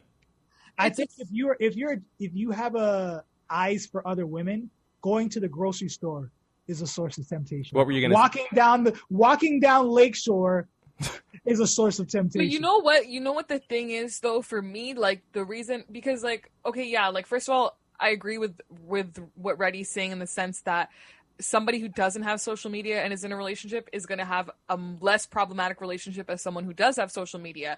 However, because the reason being, because a lot of times, like, I don't know, you'll see on TikTok and stuff, like girls always like DMing other girls, like, or like good looking girls will post a TikTok and be like, if you want me to block your boyfriend because he follows me, let me know. And like girls will actually message and be like, my boyfriend follows you, block him, because they have that insecure feeling because they feel like that's what their boyfriend likes and they look nothing like that person. The other thing is too, like, this is also just being loyal in a relationship, period. So like, it doesn't just include scrolling through thirst traps, but replying to messages. Like, why are you even entertaining other women if you're in a relationship, or other men if you're in a relationship, and responding to these messages on social media? In that aspect, it causes a problem too. If you're going to talk to other people like that, you might not never meet up with them, but if you're going to flirt with them online, that's cheating, in my opinion. Well, flirting, yes, that could be wrong, but if he's an artist, he can't interact with his fans? Oh, he can interact with a fan, but in a certain aspect. Like, right. If a girl is sending you a nude, don't respond to that. Leave it in the request. I agree 100%. Yeah, but if someone's saying something like, oh, like, love the new album, whatever, like, I just played it for whoever and they loved it too, like, yeah, respond back and be like, respect or something, but like, you don't need to be like, respect, what are you doing? Like overall, I agree with you guys, and I do agree with you, Solitaire, overall, but I'm just saying we can't discount how much social media is a part of these kids' lives, and it's a new complication for everything in your life, including your relationships. No, it definitely is. I agree for sure. And it's just like, yeah, like it comes down to like posting each other. People will have problems. Can you not see it that way, kind of, Solitaire, at all? No. Yeah, but I mean, like, if and I understand, kids growing up, social media is a different understanding of reality for them versus for us. But they still have to go to school. You still have to go to the grocery store. You still have to go outside. You know what I mean? So I think you understand the difference between real life and Instagram, and you understand that you have a choice that you're making. And if your girlfriend picks up your phone, or your significant other picks up your phone, and you're following like every single porn star that you can imagine, then the problem is not social media. It's the choices that you're making. Because social media to me is a curated feed that you show what you're interested in. And yes, there are attractive, but most of the attractive women that I'm following, it's not because they post an ass shot every day. It's because they're usually doing something like they're a professional, like they're writers or they're a business owner or they're athlete or they're, you know what I mean? Like they're usually happen to thirst trap every now and then. Yeah. And every now and again they'll post a bikini and I'll be like, oh yeah. And she's hot. But it's not just because she's, if you're following Instagram models, that's a you thing. And I don't think that's social media specific. That's something that you are not feeling fulfilled in your relationship. So I don't think social media has anything to do with that. But isn't it, it's like the thing is too with the whole grocery store argument, like people aren't as brazen in real life sometimes as they are on social media to talk to people too. 100%. Right? Like that's not as they say, yeah. Yeah, like that's the other way I see it too. But that's all the more reason why it's a matter of like, it's not just social media. It's, if you were to put it this way, you take that grocery store situation and say we're in a social environment where, you know, talking from a cis heterosexual male, and women are brazen, and I'm in a relationship, but women are like, yo, you're hot. Like, what are you dealing with tonight? You know what I mean? Like, that temptation is still going to, it really how I respond to it is all that matters. So the temptation can come at any point in time. Right. If you're shooting your shot, that's even worse. Yeah, yeah. Okay. No, I hear you. Unfortunately, we have to wrap up this and go on to another story. Right. So I could go on with that one forever. Yeah, me too. Billboard recently revealed their list of 2020 moneymakers, with hip hop and R&B artists having the most gains. Now, overall, music's top earners ranked in $387 million last year, down from the $969 million in 2019, thanks to COVID. Yeah. According to the article, I'm not going to read all these stats, so disregard that I said that. Taylor Swift made the most money, sitting at $23.8 million, followed by Post Malone, who made $23.3 million. Drake landed in the number 6 spot with $14.2 million and almost 8 billion streams from the on-demand video and web radio stream, which that alone made him $11.7 million. NBA YoungBoy earned the number 9 spot with $11.9 million, and Lil Baby sits right behind him in the number 10 spot with $11.7 million. Other notable acts include The Weeknd at number 11 with $10.4 million, Eminem at number 14 with $9.7 million, Lil Uzi Vert at number 15 with $9.5, DaBaby at number 17 with $9.1, and Future at number 22 with $8.2 million. Kanye also just made the top 30 at number 30 with $6.3 million. Kanye, bro. Yeah. He's dropping an album though. He dropped it yesterday. Kanye, bro. It all goes as planned. You're ridiculous. 6.3 million, eh? That's broke, eh? I promise you. He has more than that. What are you talking about? We know he has way more than that. Yeah, this is just whatever 2020. But I'm just saying, if Kanye woke up with $6.3 million in his bank account, he'd be like, I'm broke. And I think that these numbers have to be strictly from just sales. Yeah. Of like music, no one could go anywhere. No one could tour last year. Right, and that's the thing. Most artists these days, they don't make their money. They make their money from touring more than anything else, which they couldn't do last year. Which is obviously why. I know Post Malone's number. A bit of it was from touring because he did get to tour the beginning chunk of 2020. I think January to March or something. And then Taylor Swift did too. Isn't that why she made more? Probably. Like, yeah, probably. But anyways, Reddy, you posted an interesting screenshot here. Drake's most streamed songs on Spotify each year in 2010 to 2020. Yeah. Mm-hmm. So in 2010, it was Forever. Wow, I remember that song. Did you like it? How quaint. I love that song. How quaint, right? Right. I loved that song. 2011, Headlines. Oh my gosh. I remember the first time I heard this. I was at OVO. And he played it at the end of the night when everybody was leaving the stadium. And I'm walking with my cousin and my aunt, and I'm like... Everyone was hearing it for the first time that way? Yeah. And I was like, this is a new song. But, like, nobody was picking up on it. Like, people were still walking out. But I remember I was walking out. It was at Molson. And I was like, this is new. Nice, yeah. And then I think he dropped it, like, the next day. Still a good song. It's still a good song. On this list, I would say that's probably my least favorite song, to be honest with you. No, but this is your least favorite Drake song on this list of Drake songs, which was still probably better than a lot of the hip hop artist songs that were out there in 2011. That is 150% certified unbiased facts, right there. Okay, I'm just saying, it's a good song. 2012, it was Take Care. That's. It got overplayed on the radio. I didn't like that song either. It was just. As a matter of fact, I think that song I actively did not like. I think I would have liked it if it wasn't played on the radio. That's the one with Rihanna, right? Yes, yeah, Rihanna's on that one. I could not stand that song. I mean, especially when you compare it to Work. Oh my God. 2013 and 2014 was Hold On, We're Going Home. I don't like that song. It's a great song. I really don't like that song. What don't you like about it? It's too pop. I don't like it. I don't like that. Okay. Fair enough. Fair enough, yeah. But they play that song in weddings. Yeah, I'm not. That song I think that's going to be one of his songs that lives the longest. As you see, it was his number one song 2 years. Yeah, 2 years in a row, 2013 and 2014. They're going to be playing that song in 50 years. Yeah. 2015 Hotline Bling, still You don't like it, Nina? I don't love it. I don't hate it. It's just it's a moment. I'm tired of seeing people do that dance, bro. Cut it out. You're not Drake. Okay. That's a top 5 dance or emoji or what? It's like some other. I don't know whose it is, but I did not like it, and I did not like seeing regular civilians doing it either. Okay.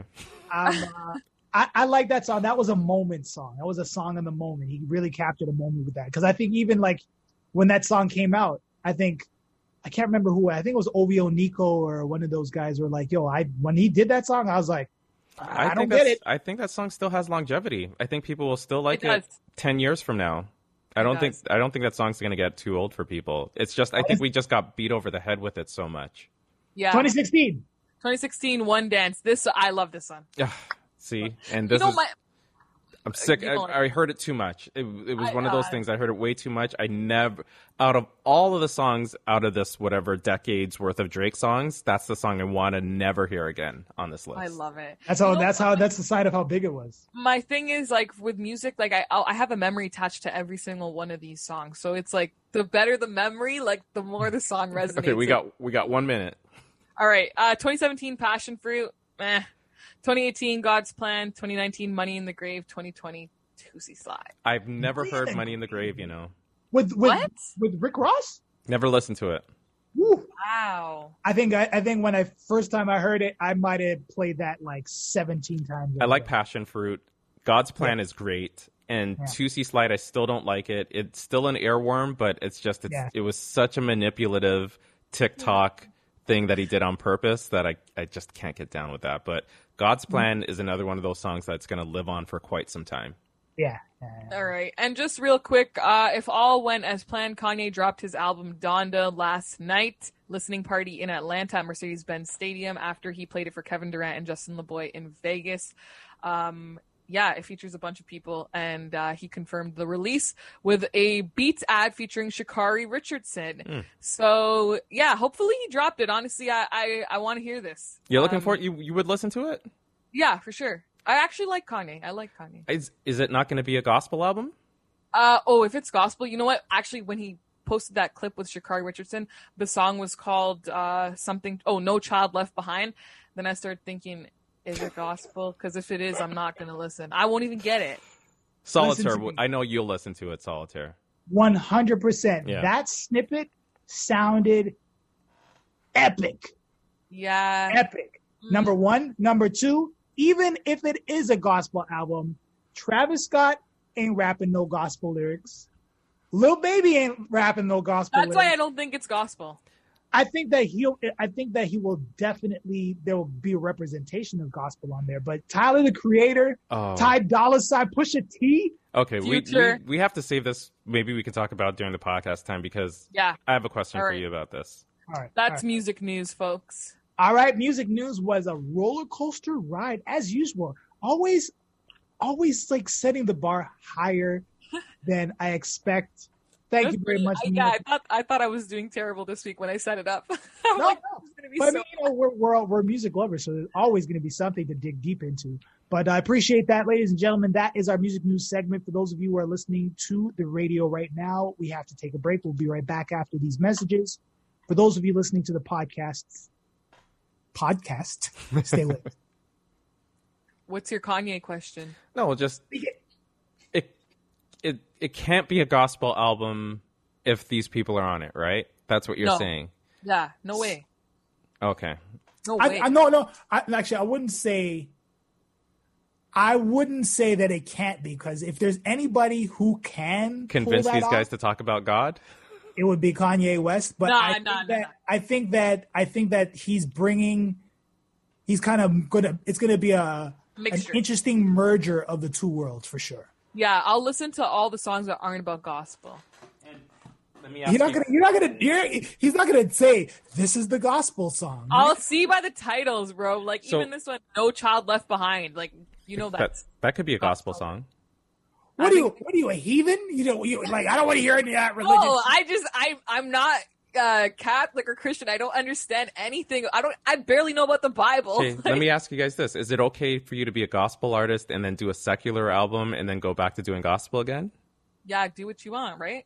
Yeah, you're asking the wrong people. I'd be like, do what your heart feels. See, but what would church people say? But that's I'm not even sure what would the secular people say as well too. They'd be like, if you choose to be a gospel artist, I don't really think you should be allowed to do anything else, to be honest with you, because if you're gonna bounce back, you can't bounce back and forth from doing gospel and then doing trap, hardcore, hip hop albums or whatever. I just don't see that. No one's gonna respect either side. Well, the thing is, I think that there's the element of when you're talking about a genre of music, it doesn't necessarily mean that you have to be beholden to speaking about a certain topic just because you're a gospel artist.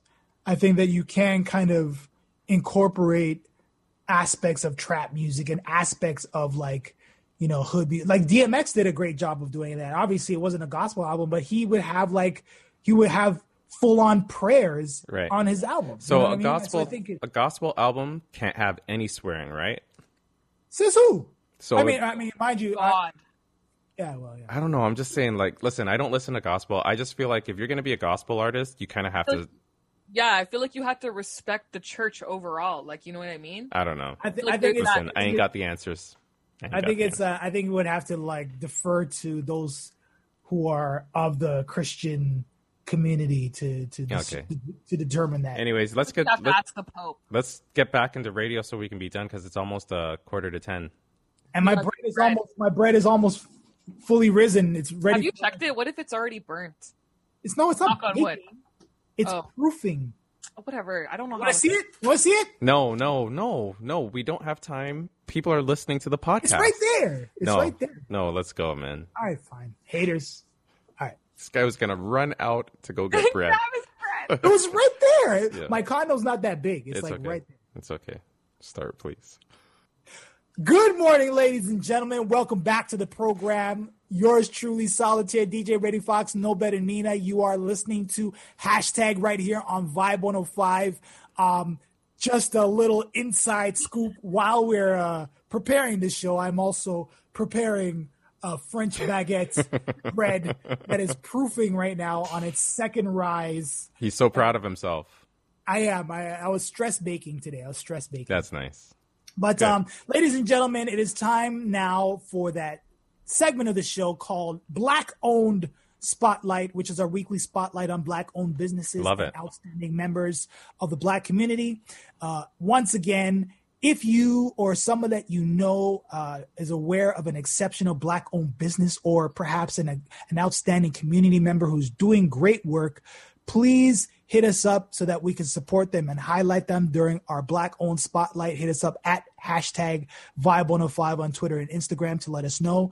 And ladies and gentlemen, without further ado, today's Black-owned spotlight, aka Boss, goes out to none other than the fashion designer icon, genius, and I'm actually grateful to call this man a friend of mine, George Sully. Ladies and gentlemen, give this man his flowers.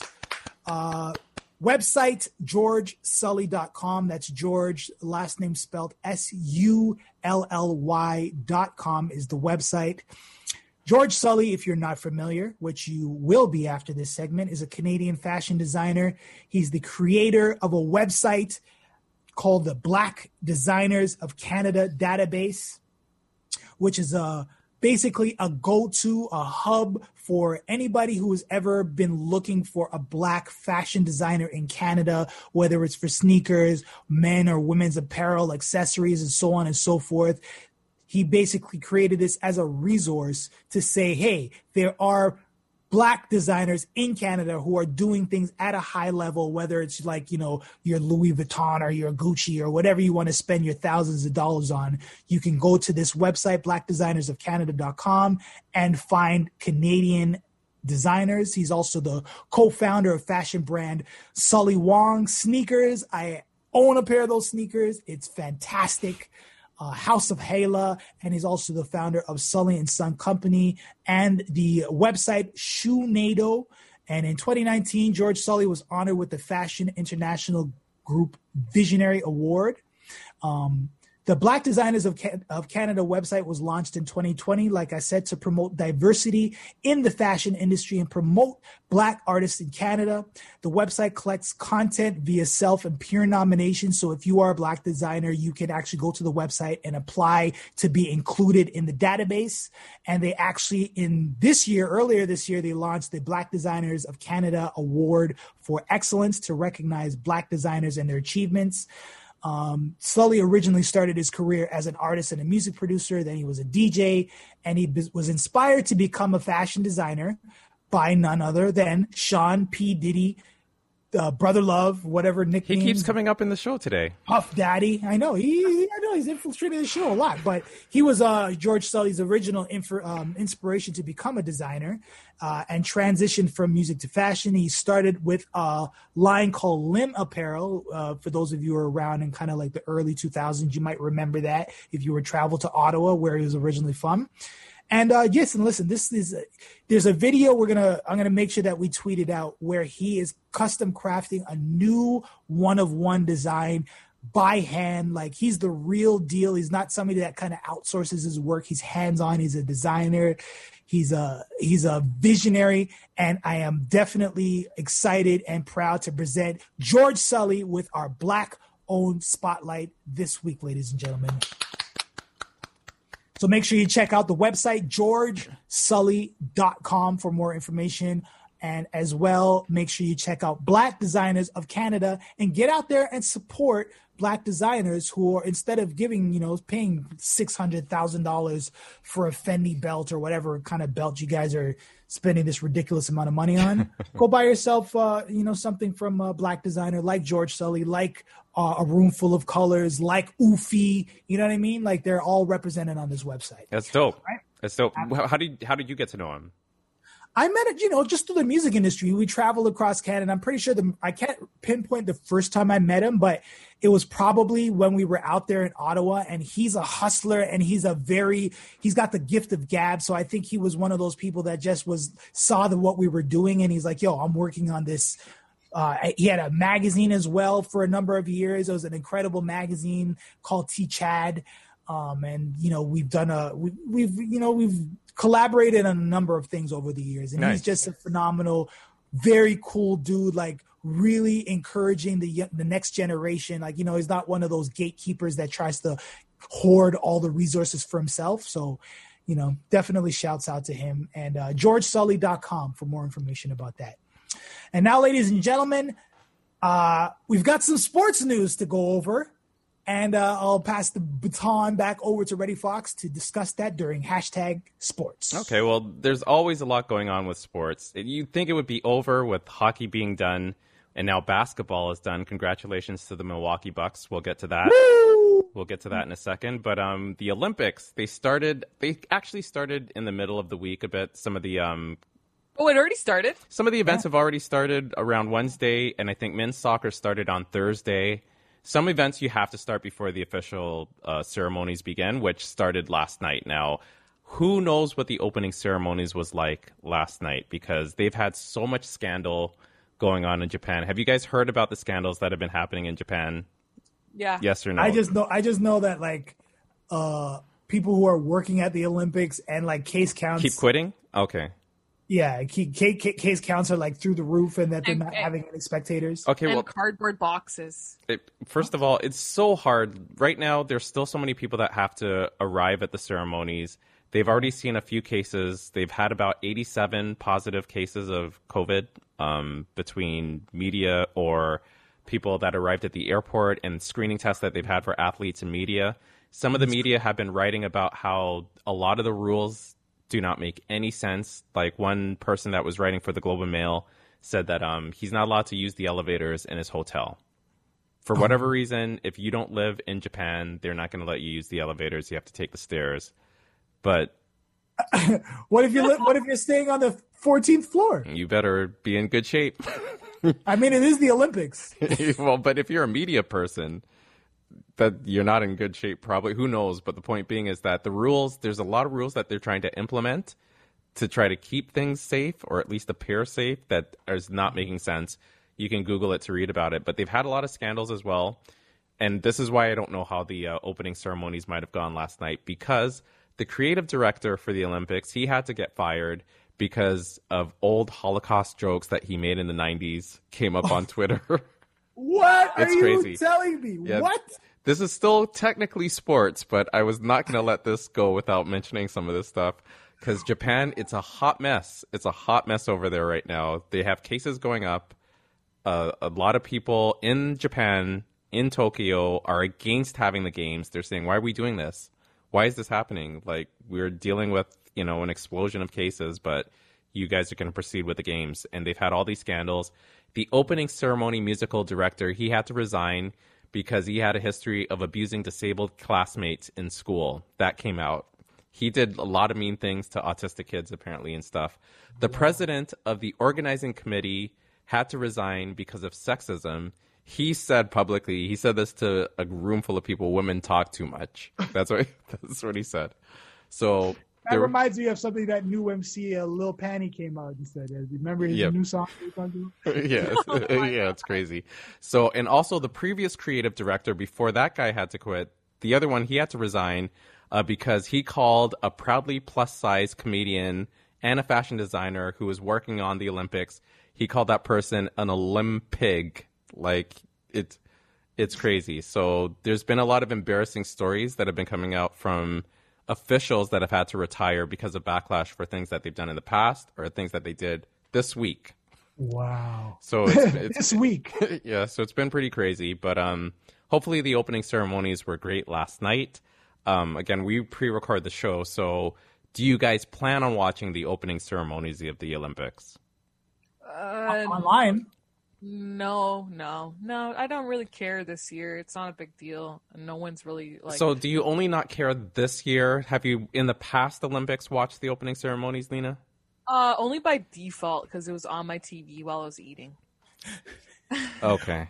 What? But I would like even when I watched the sports, like it was again by default. I was looking for something to watch on TV, and I would watch it. But I do actually have an interest in it, like track and field. I love track and field.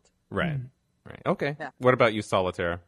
Opening ceremonies? I watch it online. Like I'm not gonna sit down and try to catch it live because what's the time? Isn't there a time difference? Like it depends on where it's being held. So yes, there's usually a time difference. It could be, but you see, I think I like the Olympics more than both of you guys combined. Basically, I loved the opening ceremonies of the Olympics. It's always so great. There was always something crazy. Remember the year when Muhammad Ali was carrying the torch? And yes, I remember that. Come on, man. You guys are curmudgeons. I'm not saying I wouldn't watch. I'm not going as far as Nina. Like I'm not a curmudgeon. Nina's a curmudgeon. I don't know if I would like make an effort to watch it live unless it's in my time zone. That's all I'm saying. Oh, man. Yeah, Nina's a sports curmudgeon. That's what she is. Yes. Okay, moving on to baseball.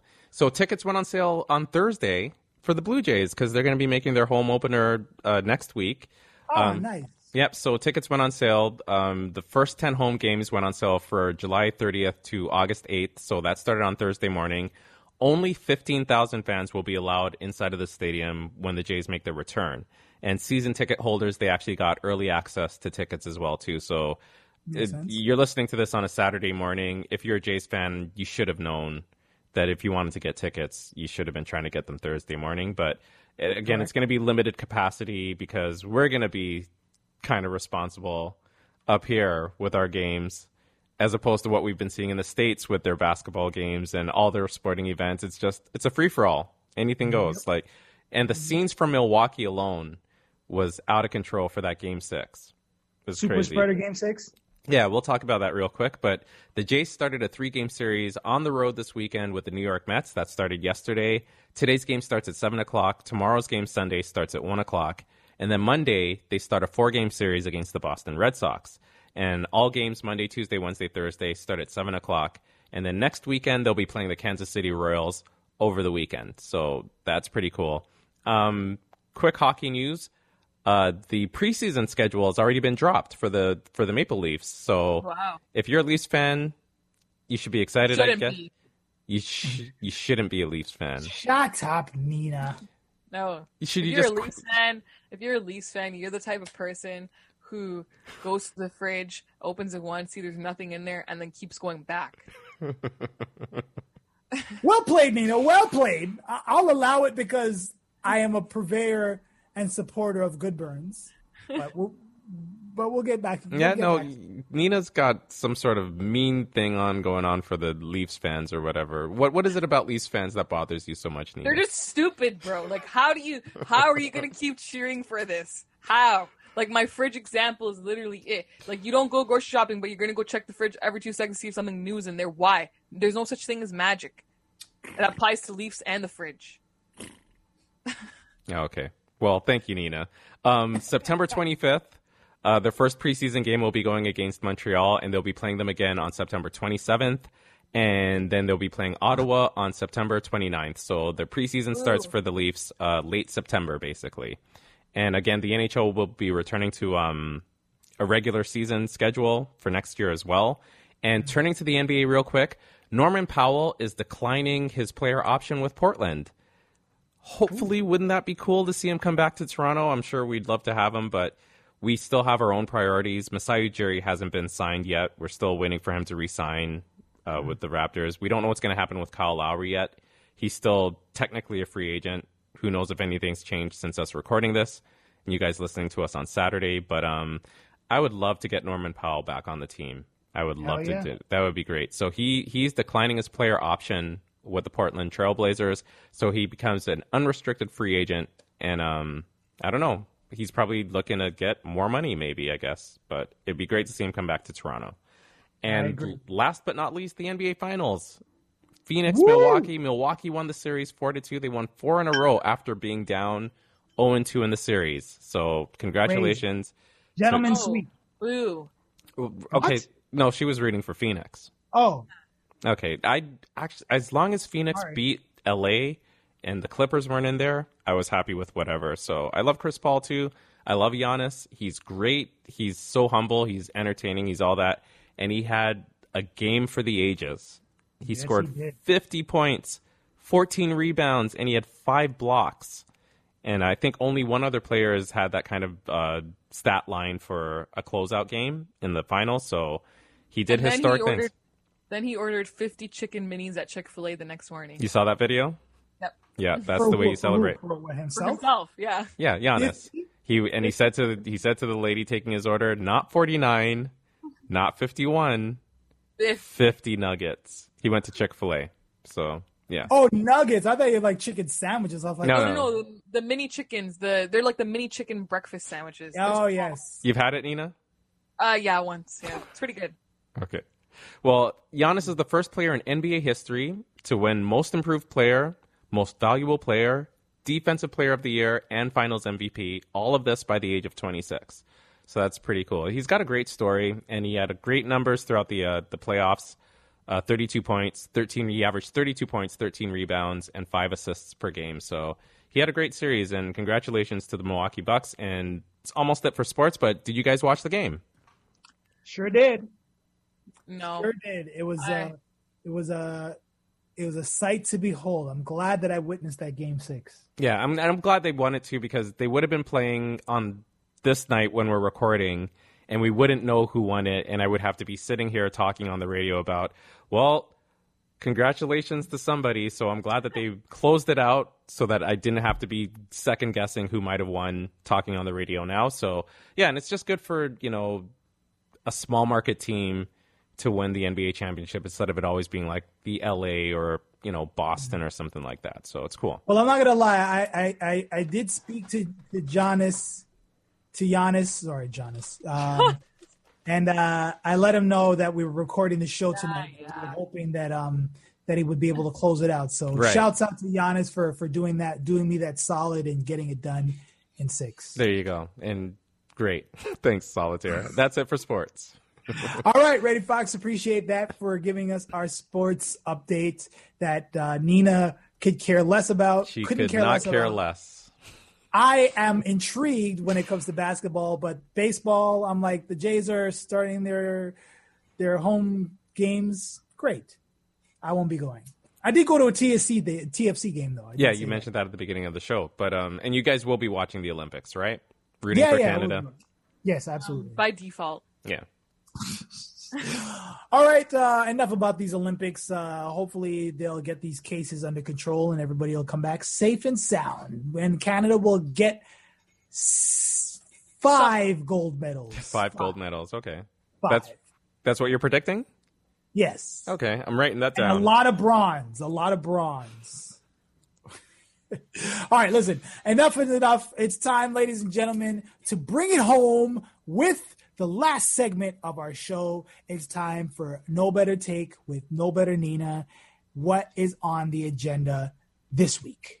Okay, so Ocho Cinco, Chad Ochocinco Johnson. That can never be said in a good way. Okay, so somebody tweeted, men and men only, how much money is too much money for the first date? And Ocho Cinco replied saying anything over $50 is a red flag. What? Someone else said I could stretch $50 for a week. Definitely doesn't take that much for a first date queen. So I wanted to know, what is the most you've ever spent on a date, like just a date in general? And what's the most creative date you have ever planned? I don't have an answer for you for the most I've spent. The thing is that you'll find the deeper you go into the relationship, the more you're going to be willing to spend on that other person. So the dates can sometimes get more expensive as the relationship goes on. You know what I mean? Yeah. So it's hard to say. Like, I went on a date to the CN Tower. That was pretty expensive. More than $50, I'll tell you that. You paid $50 to hang up your jacket. Basically. So I really don't know how much I've ever spent on a date, and I've got to think about the most creative date I've ever planned. Men, bro. Like, I could name off so many creative dates off the top of my head. You're gonna have to, because I doubt unless Solitaire is gonna one up me. There you go, Solitaire. Ball's in your court now. Save men, Solitaire, because I failed.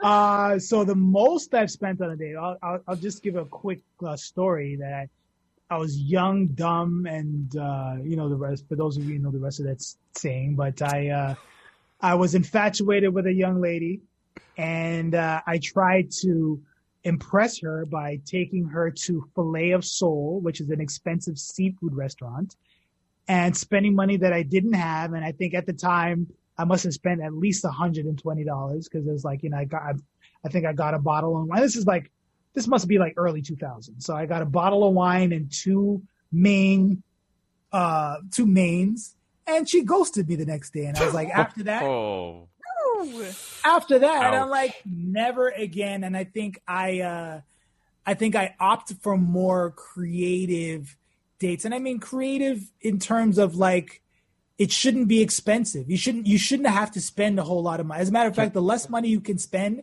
and have a good time, the better. I think. I agree. I think I wouldn't necessarily call it creative dates, but one time I went out with a young lady and we spent a whole day sneaking into movies. Mm-hmm. that was a great date. That's the thing. The more creative the date is, usually means you're not spending quite as much money because you were creative, right? But I do think there's a limit, though, in terms of first date, because I forgot to realize that we were talking specifically about first dates, right? So $50. Well, yeah, go ahead. I was just going to say $50 is still, I think, on the low end for a date. I just feel like, and maybe this is just us being conditioned living in Toronto because it's such an expensive city already that pretty much going out your door is going to cost you $50, right? So I think for me, when I was on the dating scene, like I played it smart because like I knew if I'm going somewhere on a date where my food is potentially being paid for, I never went in with the intentions that my food was going to be paid for. Right. But I always made sure it was to my favorite restaurant, my favorite wing spot, which is not expensive at all. It honestly probably under $50 for two people. Like it is under $50 for two people. But I played it smart because I'm like, I want to like the food. At least I know with this place, I love it. Like, you know. Right. But in terms of creative dates, first of all, women love when men plan creative dates. Okay.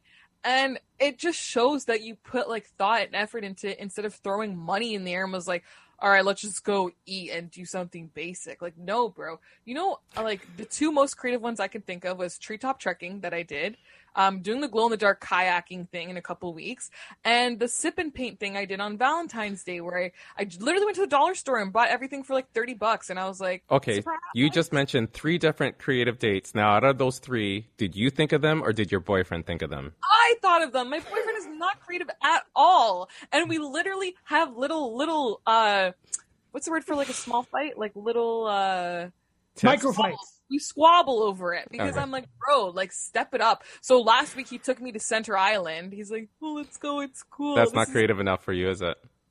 I mean, no, but I appreciated the effort. And I was like, you know what? Like, he wants to take me on the water taxi because I always did the ferry when I went to Center Island, and there's a barbecue restaurant there where it's a nice view of the skyline. So he's like, let's go. You got to there. drop suggestions, Nina. Oh, I do, but then I'm kind of difficult. I drop the suggestions, but I'm like, think along those lines. Don't use my idea because then you're really not putting any effort into it. Right. Am I wrong for that? Is that wrong? He's under pressure, man. I feel for this man.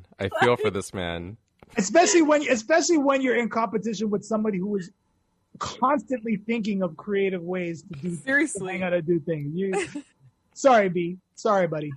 Like, yeah, I think of a lot of creative things, but that's me. But $50, like, I feel like you shouldn't. I feel like with a first date, you shouldn't be necessarily like limited in that sense. But I don't know. I still think for a first date, you shouldn't be spending too much either. Like, if this is a first date and you're clearly probably in a getting to know each other phase, unless it's like you guys were friends forever and now you're finally taking the next step and having a first date. But usually a first date, I think a healthy range is like $50 to $100.